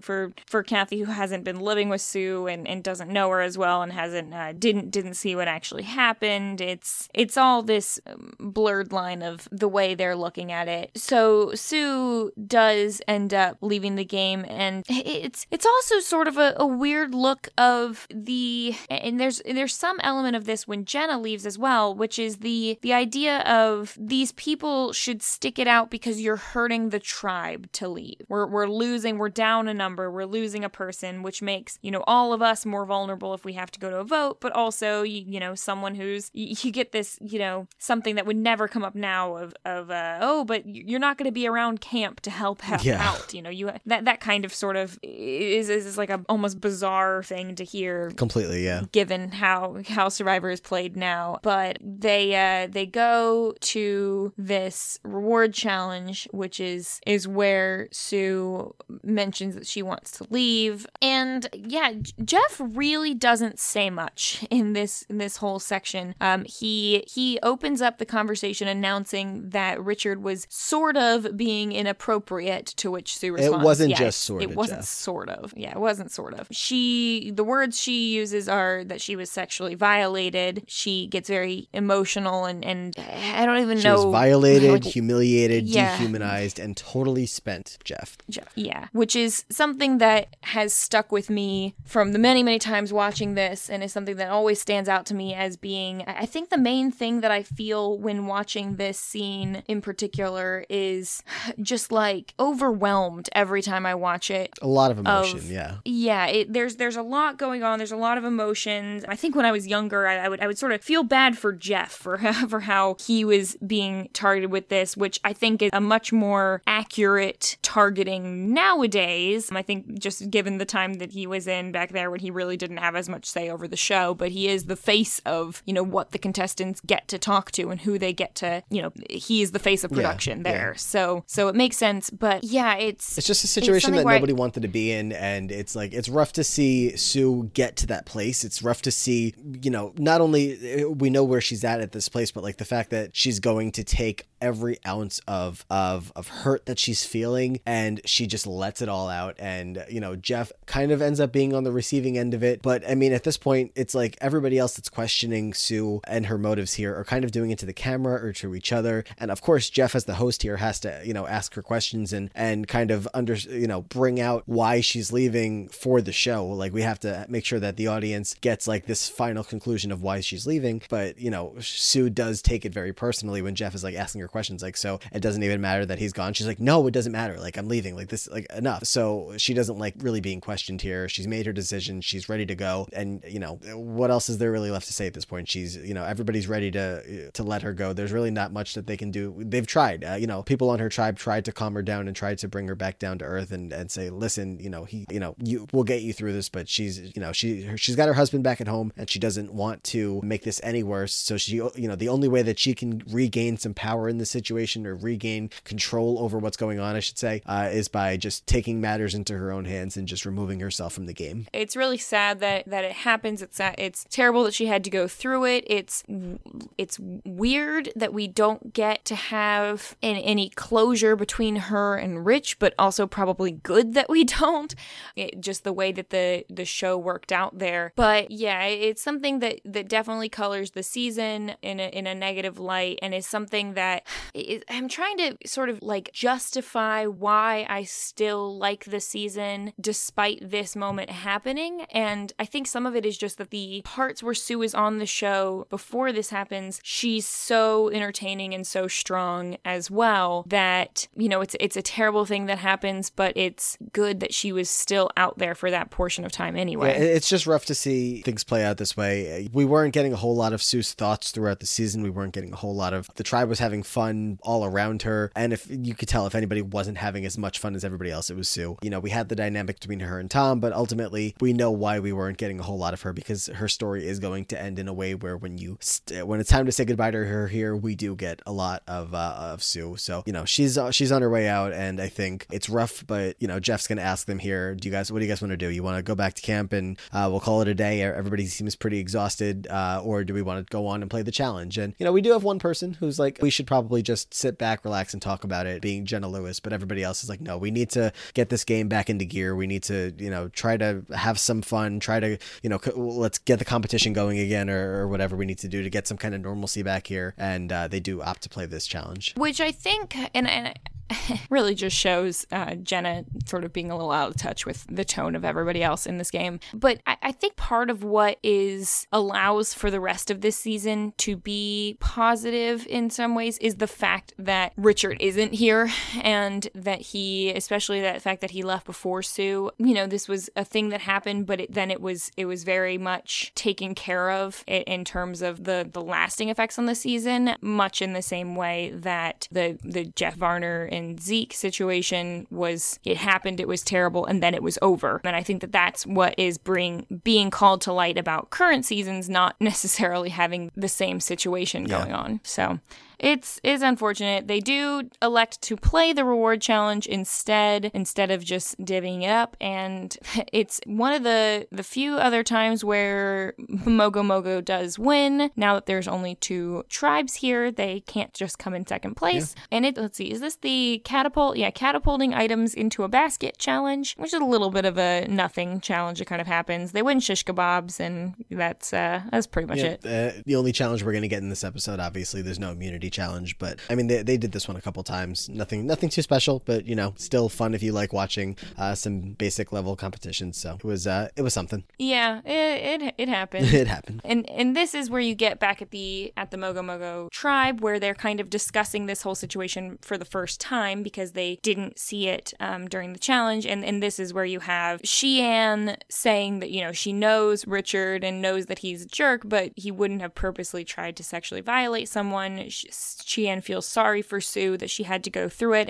And Shian was another person who, when the 2 tribes met up before Sue left, was really seeming to have her heart go out to Sue. And then on the other hand, you have Kathy, who, like you said, feels sorry for Sue, but that Sue should learn to contain her emotions and not make everyone else feel it, which I think is a particularly not great look in the light of day. Years later, I just really don't love this reaction that people are having, which is that that that it's like Sue's fault for feeling something over this. And one of the worst, reactions of all is the one that's going to come up later on in this episode, where after all that all takes place, we get freaking Big Tom and his happy dance that Sue's gone. Yeah, which Alicia does call out as Tom being insensitive. And there's actually a moment where Alicia is speaking to the tribe, I believe. You don't actually see her, and so it's hard to tell if it's a confessional or if it's her speaking to the tribe, but I believe she's actually talking to them and sort of calling Tom out in person here and saying that Sue was a strong member of the tribe, and it's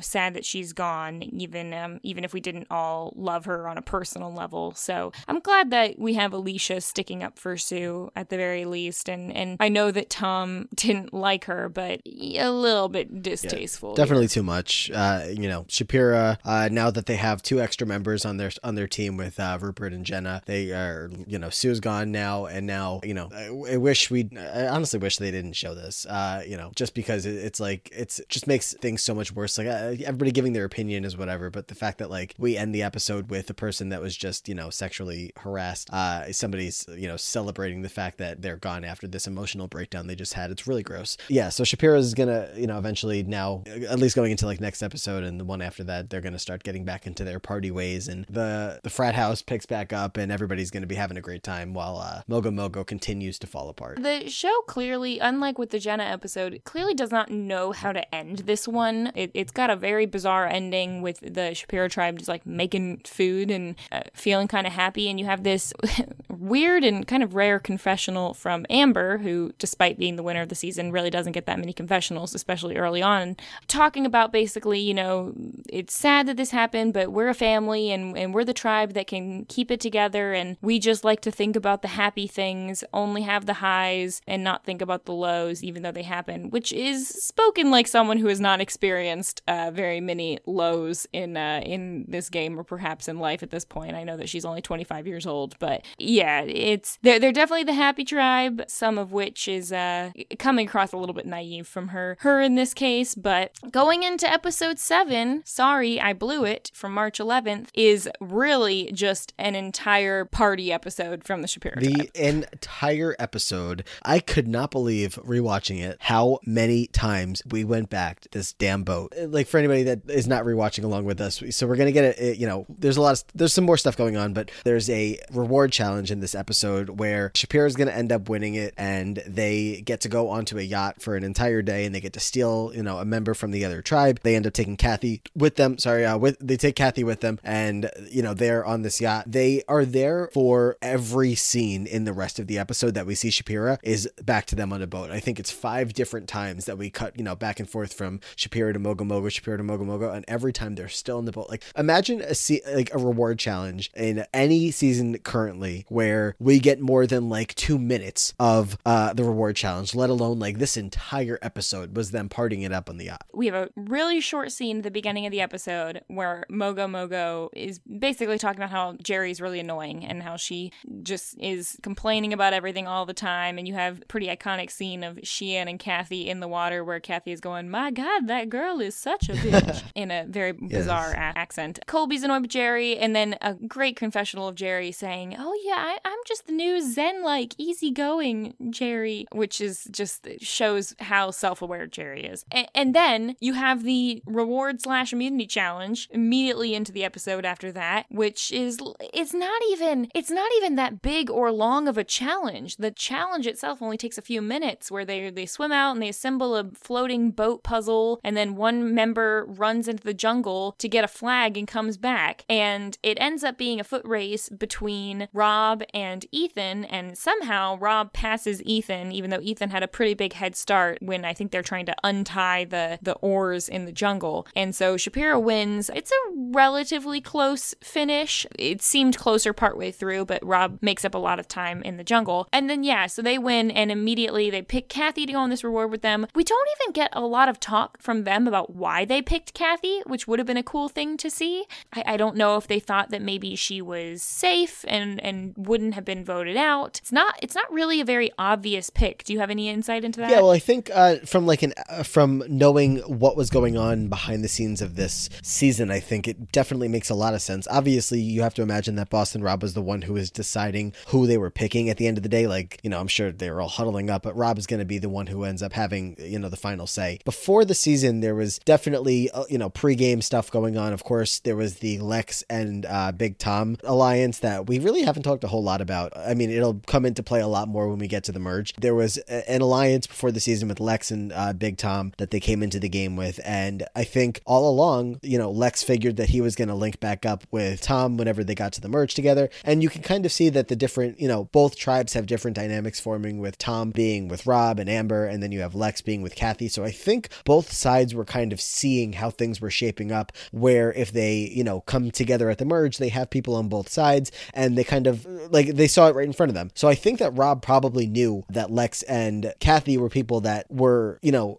potential allies for him in the future if he needed them. Obviously, it doesn't look like he needs them. He's got plenty of them, and he's not going to need Lex and Kathy. But I think it does make sense at this point, because what does Rob need out of Ethan or Colby or Lex? I think bringing in Kathy and starting to make her feel comfortable is definitely where he wants to go from here. And I think that has to be, ultimately why they end up choosing her. It's also possible that Rob and Kathy had some pre-game alliance, being that they were both from season 4 Marquesas. So that's also definitely possible. Either way, Kathy fits in very well with the Shapiro tribe while they're on this boat. Does she? I mean, we hear a lot about how Kathy fits right in with them, but she does not look very happy this whole time. She's kind of like, they're all smiling, dancing, laughing, and she's like giving that like half smile, like, thanks, but like, she does not seem very happy to be there. I think that she initially was feeling like it was not great for her game to be there. I'm sure at the point when they get a couple drinks in her, she might be loosening up a little bit. I would say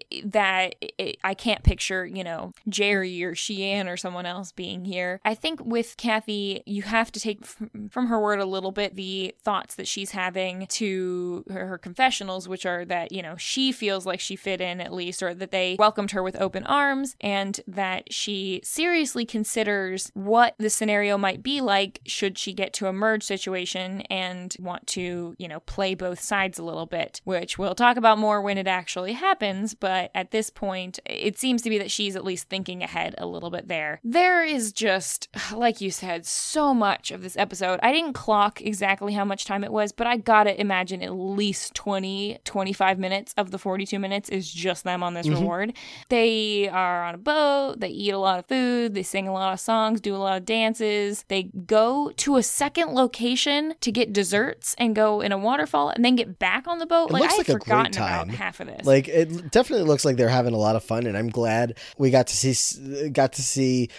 I would have liked to see just some of it, because we really didn't need all of it. But then again, like, this also isn't the time in Survivor where, we need to be seeing like strategy and all this stuff, because there's not as much of that going on. I mean, obviously we do get some of it from Mogo Mogo when they, they have to eventually decide who's going home for this round. But I mean, this is a lot of just what you think of when you think of like classic Survivor, of just seeing how they're interacting and seeing things that they're doing together. And, this, it's not usually a reward that goes on for this long, but I mean, I don't hate it. It's fun to see them all having a good time. But it is shocking that they don't even have like a sponsor that they're calling out. They go golfing on the boat, and I took some more gifs of this moments of Rob trying to hit the golf ball. But are your gifs on like 1.5 speed? Yeah, I wish. I did watch the whole thing. I had to turn it down to 1 speed to take the gift. But yeah, Rob falls and then he tosses the golf club into the water. There's just a lot of that. Kathy is considering flipping. Big Tom tries to catch a fish but can't do anything. Meanwhile, back at Mogo Mogo, poor Ethan feels like he let everyone down for losing the lead with the untying the knots. This is one of a few times that Ethan mentions, going into a hero or goat position and ending up being the goat, which is something that I wonder if anyone's tracked when that started being a common phrase on Survivor. But I think that this is around the time when it could have been starting, because nowadays, obviously, you hear about about goat players all the time, but sometimes people forget of the origin of a goat player is that, it used to be you would be the hero or the goat, and then you would end up being the goat, but nowadays it's just kind of the name for terrible players who are taken to the end. Yes, or players who are starting to recognize that they are a goat and are trying to do something about it. Rough times over at Mogo. Ethan initially wants to capitalize on Jerry and Shian sort of arguing, but then of course Lex, who's really running things over here, especially with Kathy not being gone, he has another chat that he's had a couple times with Cameron saying, he wants to play different than he did in Africa. He plans to make the hard decisions this time around and lie. And this is the start of Lex. This is something that people are going to point to a lot with what happens between Lex and Boston Rob later, of Lex kind of being a little hypocritical here with he feels like he can separate friendship and game and vote out his friends, but then gets upset when the same thing happens to him, obviously. He wants to get Colby out. A little unclear exactly why. I think Lex is kind of falling into that playing a little hard, a little fast at this point. Obviously, he views Colby as a physical threat and probably a strategic threat as well, but he's not exactly realizing that he's going to need some of these numbers on his side that before the merge situation, because I think Colby probably would have stuck with Lex just because who else is Colby going to? He hates Shian, doesn't like Jerry either. He's not going to work with them, and so he's either flipping over and working with other sort of strong players, or he might as well just stick with Lex. And Lex decides to instead side with Jerry and Shian to vote Colby out. Yeah, I mean, his mindset here is obviously, I think we can see that he's going to stick with Lex. It doesn't seem like he has anywhere else to go, but Lex's mindset here is like, all right, well, pretty much everybody on this tribe comes back to me. Like, I'm kind of at the center of things, so it doesn't really matter. Like, at the end of the day, it really doesn't matter which way he goes. Everybody is going to stick with him when it comes down to like the merge coming up soon. They all feel good about Lex. So I guess at a certain point, it's like him just trying to take out people who he knows are the bigger competition. He keeps around people like Jerry or Shian who are not a threat to his game when you get down the line. But if you have somebody like Colby around, that probably would have helped you out, maybe make it past that first vote coming up at the merge. Like if Colby or Ethan is still there with him at the merge, maybe Rob goes to Lex and says, hey, like, stick with us for a little bit and we'll get rid of Colby and we'll get rid of Ethan, and then maybe he can make something happen later on. But by taking them out here, it puts him in a spot where he is going to later on be the first target in line for Rob and the Shapiras once they get to the merge. So, in hindsight, not his best option to have gone with here, but he feels really good about what he's doing. He's very happy to be taking out a big target here, and again, in the coming vote. The meat shield strategy was not in play Certainly in not. this season yet. There's also something interesting that, it was pretty common knowledge at this point that Lex and Big Tom had a pre-game alliance, and obviously they were in Africa together. Underreported the fact that Lex and Ethan really did not have exactly the same connection. They were friends, but they did not go in, at least on Lex's side, with feeling as loyal to each other, because something that happens here in this episode is that they vote Colby out, but Ethan is left out of the vote, and him and Colby vote for Jerry. Why do you think that Lex did not tell Ethan the plan? Well, yeah, for this round, I don't even know. Just maybe because of the fact that Kathy wasn't there, he didn't really have like somebody to bounce the ideas off of or whatever, or he just wanted to make sure that this went through because he didn't have Kathy there, so it needed to be these 3 votes locked in on Colby. By allowing Ethan to know the plan, maybe they're able to pull in a Jerry or a Shian if he's not fully confident in that, and they could have flipped the votes on him. So it probably did make sense for him to go this route this time by not telling Ethan what was going on. Obviously, we see that next round where it's Ethan going home, he does kind of fix that, and he takes the opportunity that he has to tell Ethan that he is going to be the one that goes. So, I don't know. In this spot, it probably just makes a lot more sense to play it safe. Yeah, it's just interesting that they are not as close, both being from Africa. I think people like to lump the 3 Africa guys in together, but I don't think they're really exactly as much of a cohesive group as people would have liked them to be. I would have liked it if Lex and Ethan could have stuck together a little longer. Probably would have been better for Lex's game altogether, but this is the second vote after Ethan has joined this tribe, where Ethan was supposed to be the first person voted out on the new Mogo Mogo, and instead is the third. So really, Ethan should just be, I guess, counting his blessings that he made it this far to begin with. But going into this next episode, episode 8, Pick a Tribe Mate from March 17th, Mogo Mogo gets back from tribal council. Kathy's there. there, and she states again, the differences between her tribe and Shapira, which is that Shapira is having fun and enjoying the game, and her tribe is just all serious. No one gives her any hugs, and she's questioning a little bit the decision to vote Colby out. She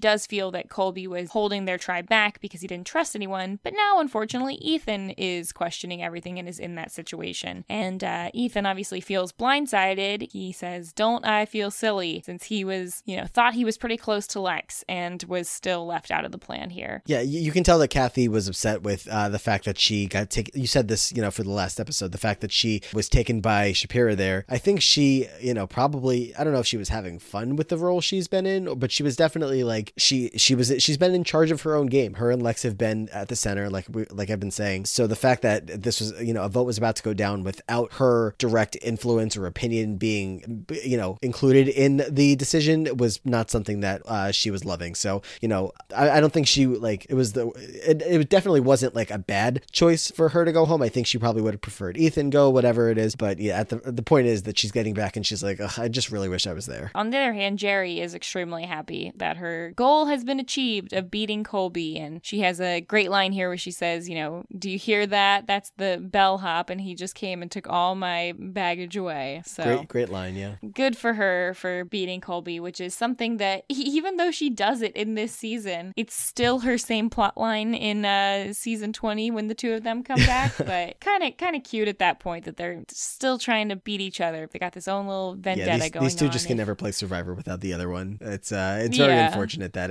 they can't call Jerry back anytime soon because Colby doesn't want to come, and I'm making that up, but I wouldn't be surprised if it was true.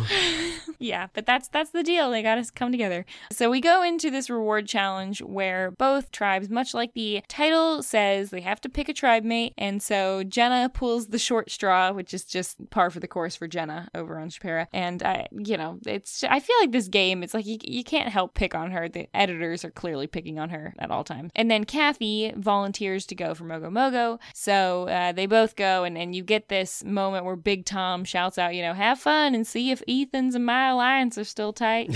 So he's at least kind of rolling with the obviousness of what's going on there. So each person gets to pick 3 items to play for reward. Kathy mentions again that her networking skills here are coming into play. It's interesting to see what the two tribes' priorities are, because everything Jenna picks is food related and everything Kathy picks is like shelter protection related. So clearly they're living a little bit different lives. I don't know if the food situation on Mogo Mogo is better. Yeah, well, they've got that tarp and the parachute and everything, and so winning different things. This is the log roll challenge, which is pretty fun and is something that we see again in Gabon, I think might be the next time we see it. I feel like Bowtie Bob does log rolling, doesn't he? It's something like Couldn't that. Tell you. I know there's a moment in a later season. Of course, I've already mixed up my Nicaragua and my Vanuatu, so what do I know? But yeah, no, this is a dangerous challenge. Another added to the list of I don't see this coming back anytime soon. The fact that they're over water this time is helpful, and this is a very fun challenge. I remember it very, very well from all the way back then, and watching it again today, I still have fun watching it. Some of the matchups are fun with nobody can beat Boston Rob, and they just continue to get so frustrated every single time that they lose, in whether it's the entire challenge or whether it's just an individual round. It's like they just can't get a win over this guy. It's still fun to see that playing out, and I don't know, I like this challenge. Yeah, Boston Rob and Amber are both really good at this. Sheehan is also good at this for whatever reason, and they all win their matchups. I think it's something that started in the previous challenge with that yacht reward. You start hearing the Mogo Mogo tribe, they don't say that they've lost to Shapira and how bad it's losing to Shapira. They say how bad it is losing to Boston Rob. And so it's very clear that they're looking at him as the face and head of the tribe there, and that maybe he's just particularly cocky when he celebrates or what. But this is a thing that starts and is a through line for the rest of the season of just, it's not just that they don't want to lose. They don't want to lose in particular to Boston Rob. Yeah, and I have bad news for them as the rest of the season's going to unfold. Yeah, not great. They win, and Jenna goes and takes the items from Mogo Mogo, and just another classic Jenna Lewis moment of her being like, oh, it's a game. They can't be mad at me because I won, but I'm such a nice person, and I brought them some soap and toothbrushes. So she's very proud of herself for giving them something in return. My main takeaway from this is just the fact that there's so much talk about the Hawaiian sling, and the fact that I don't know the last time I heard the term Hawaiian sling on a season of Survivor. Yeah, a couple things here. Like, do you miss the sending person to raid the camp style They reward? absolutely should still do something like this. The fact that it like causes the two tribes to interact in a way of, first of all, nobody would want to go in a season like today. Everybody would want to stay exactly where they are, which is kind of what you see from like the Shapiras. They're terrified to go over there because they don't know what's going to happen. So I mean, I guess there's not a whole lot of differences in that. But it's something that like it has very low stakes in the game. Just especially when it's like you're picking what you can play for a reward. What's the worst that happens? You end up taking something from the other tribe that they already won in a reward. So you're kind of keeping things in the game that were already in the game, just switching them around a little bit. There's no downside at all to this challenge, in my opinion. And I'm very surprised that they don't still do stuff like this more often. Yeah, I like the kind of thing. If you're going to do reward challenges, at least have some of this, tension of mixing up people and getting them to interact, which is always fun. And they tried doing that kind of recently, I guess, in Millennials versus Gen X when they had the summit, but it's not exactly the same because, at least there are some stakes here with there being a winner and a loser. And I definitely prefer this version of the tribe raid compared to the other versions that have been the, like, you have a minute to grab as much stuff as you can one, which is just incredibly unfair.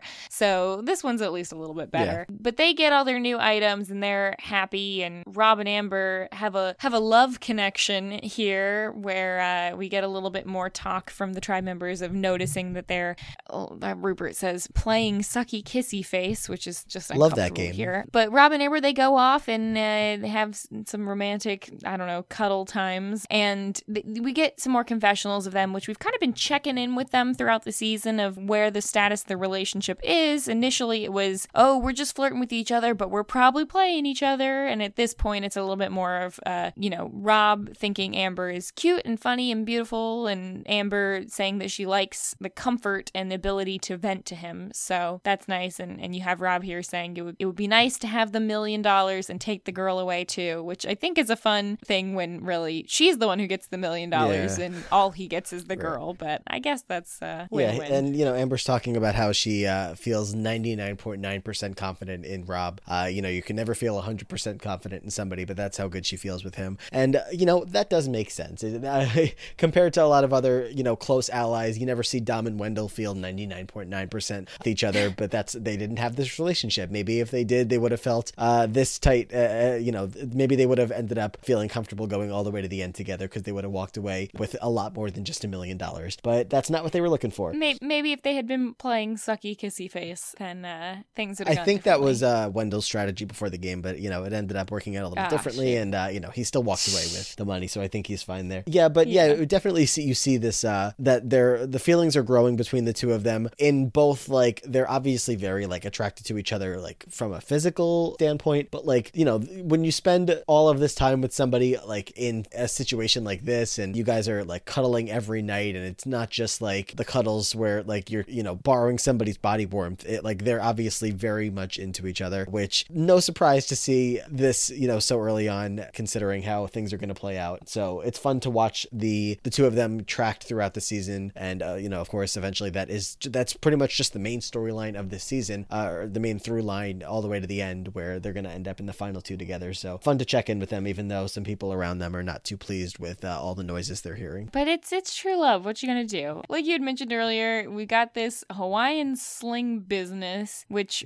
Rupert finally has the Hawaiian sling that the other tribe has been using. And there's some of this, young, cocky Boston Rob saying that, you don't need Rupert if you have the Hawaiian sling, and that Rupert's stock has dropped a little bit. And so Rupert goes out and catches some fish, and of course Rob goes out and catches a bunch of fish as well. Says it's like going to the store and taking the little scooper and picking out a goldfish from a bucket if you have a Hawaiian sling. So you So it's kind of cringy watching Rupert try to fake smile while Rob is catching fish and saying that Rob is a cocky pain in the ass. But it's clear that Rupert is bummed that Rob is doing so well as well, in addition to that. I mean, you have the first couple of episodes of the season where Rob's picking on Rob's sister Nino, and now Rob's sister Nino's gone, so he's got to find a new punching bag, and Rupert's going to fill that spot here where he's making fun of him pretty much mostly behind his back, like, oh, look at this guy talking like a little baby, which, I mean, I think he's trying to talk like a pirate. I guess it ends up being a little mix of like 99% or maybe like 90% pirate, 10% baby, but Rob's picking up on the baby part. Maybe a little bit of both. And then a little bit to his face as well. So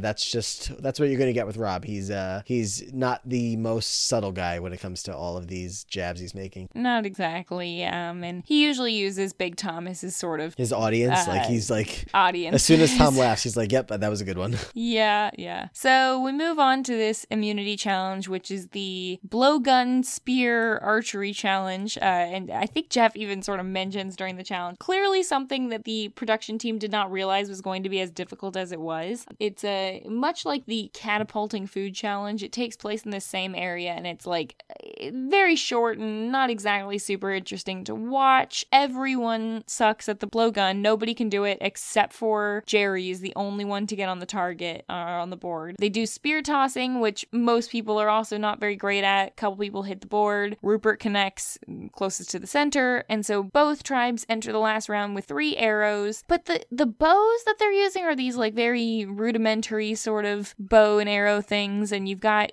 Jerry versus Boston Rob. Rob barely hits the target, and Jerry doesn't hit it. So it was a Shapiro win, but a little bit of an anticlimactic one. Yep, and now we're going to end up with Jerry feeling pretty bad that she let her team down. She tried to step up in a moment where they needed her the most, and she had experience in this, and it should have been her moment to shine, but it unfortunately for her was not. So, we're looking for the next person that's going to go home here, and I guess she's, got reason to be concerned that it might be her, but with the game that Lex is playing, she doesn't have a whole lot to be concerned about, and, he's going to assure her of that. But yeah, no, way to go, Jerry. You had one job. One job, didn't do it, but yeah, like you said, doesn't really affect her that much. She doesn't end up going home. The Mogo Mogo tribe goes back and talks. Lex almost immediately tells Jerry that she's fine, that they're going to take out Ethan, but not to speak to him about it because he could try to pull a Hail Mary. And then he immediately goes and tells Ethan what's up. So this is a thing that Lex likes to do, which is to have a little chat where he sits someone down and tells them why he's going to vote them out. Uses this line that he says several times that it's all business this time around. Ethan tries to fight back a little bit, but really doesn't have much to go on. Ethan tries his best to talk with Kathy and get Jerry out, because I think there's also just something here of, having this person like Jerry who's just lost them the challenge and is not bringing much to the team. She's annoying. She's talking about how hungry she is all the time and wants food. And for someone like Ethan, who's pretty old school, bring something to the tribe, be a great, person, good physical competitor, he's mostly just bummed to lose to Jerry. For sure. And how awkward is that scene? Like with Lex and Ethan, obviously, like Lex has made it very clear to us, and we know what kind of game he's looking to play this time, and we know how he thinks he sees things shaping up with going into the merge. He thinks he might have friends on the other side, something that we know, and he's taking in a bunch of goats with him, the people that he thinks that he'll have an easy time bringing along, that'll just keep voting with him and whatever. So obviously along the way here, he's got to lose somebody, and Ethan's the guy that's going to go next. So regardless of the relationship that they had,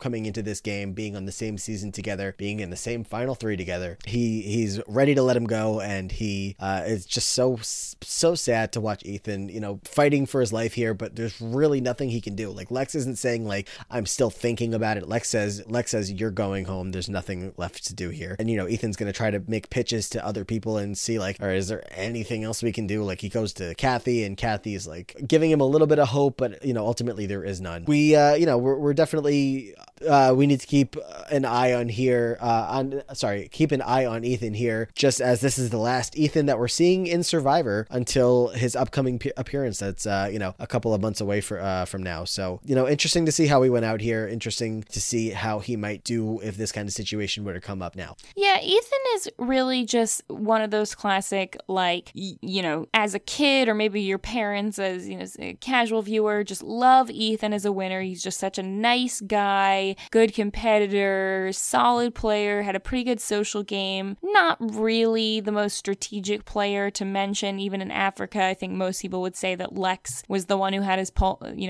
finger on the pulse of the strategic game a little bit more. But Ethan is just such a great guy. And then to, the life that Ethan has lived since season 8, until now, with being a, cancer survivor and even having relapsed a couple times and survived that. He's really an inspirational person, and it's going to be so interesting to watch him play this game that I'm not 100% sure how connected into the show and the community he's been since this point, and whether he's really fully prepared to go out and play in such a changed game. He's going to be one of the most old school players to go out there who has not since returned. So it's gonna be really intriguing, but I'm glad that we live in a world where we get to see Ethan come back again. Yeah, I did a draft with Colin Stone over on the Dom and Colin podcast. It was a couple of months ago, kind of right when we found out that what the cast was, and they were doing a bunch of drafts over there. We did a draft for the least amount of votes that the players would get on the season. So basically, we're just drafting for somebody who you thought would get the least amount of votes when all was said and done. Like, if they go home by, like, if somebody idles them out, if an idol gets used on somebody else and then that person puts their vote on Ethan and that's how Ethan goes, and he only gets one vote in the entire season, then I'll be good on that because I want him to get the fewest amount of votes. I ended up picking Ethan over first overall. He was my first pick. So he was the person that I said at the time that I think,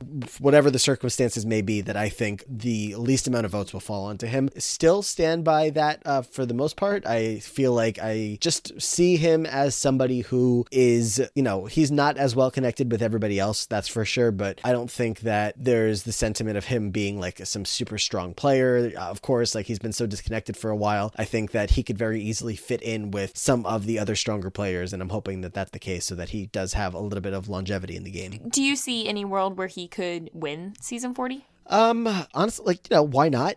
He's definitely not somebody where I'm like, I have a hard time seeing it happen. He's nowhere near, like, cause those are the people like the Robs, Sandras, or other people who have such a big target on their back. Like, those are the people going into season 40 where I'm like, really have a hard time seeing it. But Ethan's somebody that, if he makes it down there, I have no reason to believe why he can't, like, pull through a couple immunity wins if he needs to, make fire, find some idols. I mean, he obviously has no experience doing that, but how hard can it be? So I don't see why not. Yeah, it's gonna be interesting. I could easily see him making it pretty far in the game just for sort of lack of being noticed, even though that's the opposite of the way that his game worked out this time around. Mm-hmm. So it'll be interesting to see. Yeah. But that's episode 3 for 8 for you. It's a really up and down set of episodes here. You've got 2 pretty downer episodes going on, and then you have got this series of kind of party episodes with Shapira, and then these just really bummer side of things over on Mogo Mogo. So it's interesting. It does include my favorite ever Survivor quote, which is a quote by Boston Rob back in episode 5, I believe, where they come after that balance beam challenge, actually, where Rob really sort of clinched the win for them. And he says, I may not be as strong as some of them, but I guarantee I'm tougher than every single one of them, which is one of my favorite quotes and really describes the way that he plays the game here. I feel like you mentioned that in a recent podcast. Am I remembering that correctly? Yeah, I mentioned that in I think the Twish episode that I was on,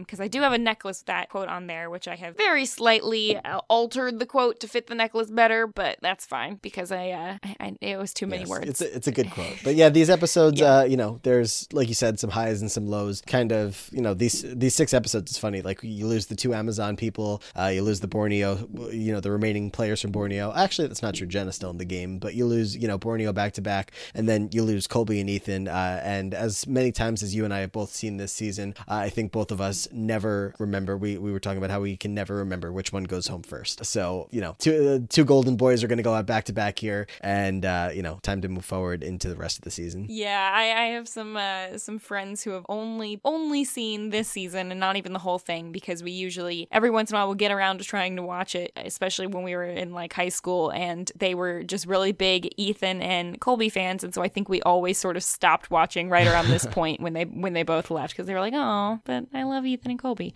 So my sister also falls in that line of people who like to watch the young hot guys, and that's pretty much it. So hey, Rob's still there, and yeah, we'll see him for the rest of the season. So yeah, that's true. But fun stuff coming up with the next week.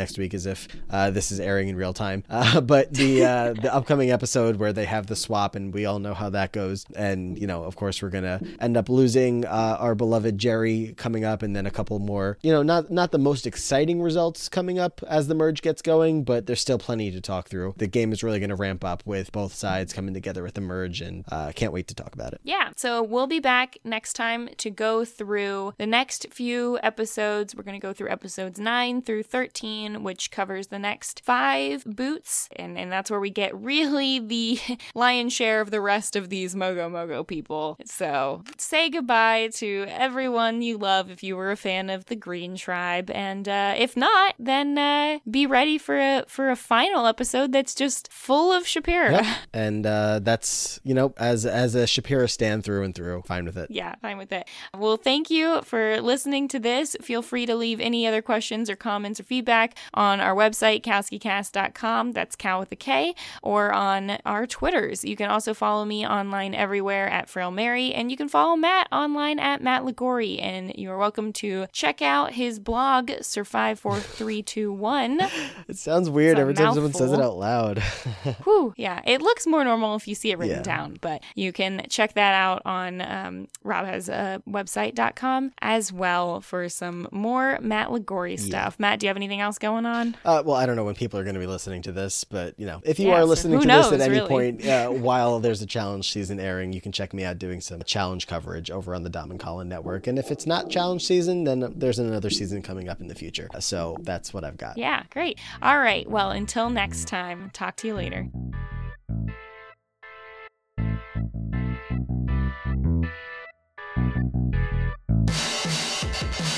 Frail Mary and Matt Ligori, they love Survivor All-Stars inexplicably. So why does this season get so much hate? Let's go back in time and talk about season 8.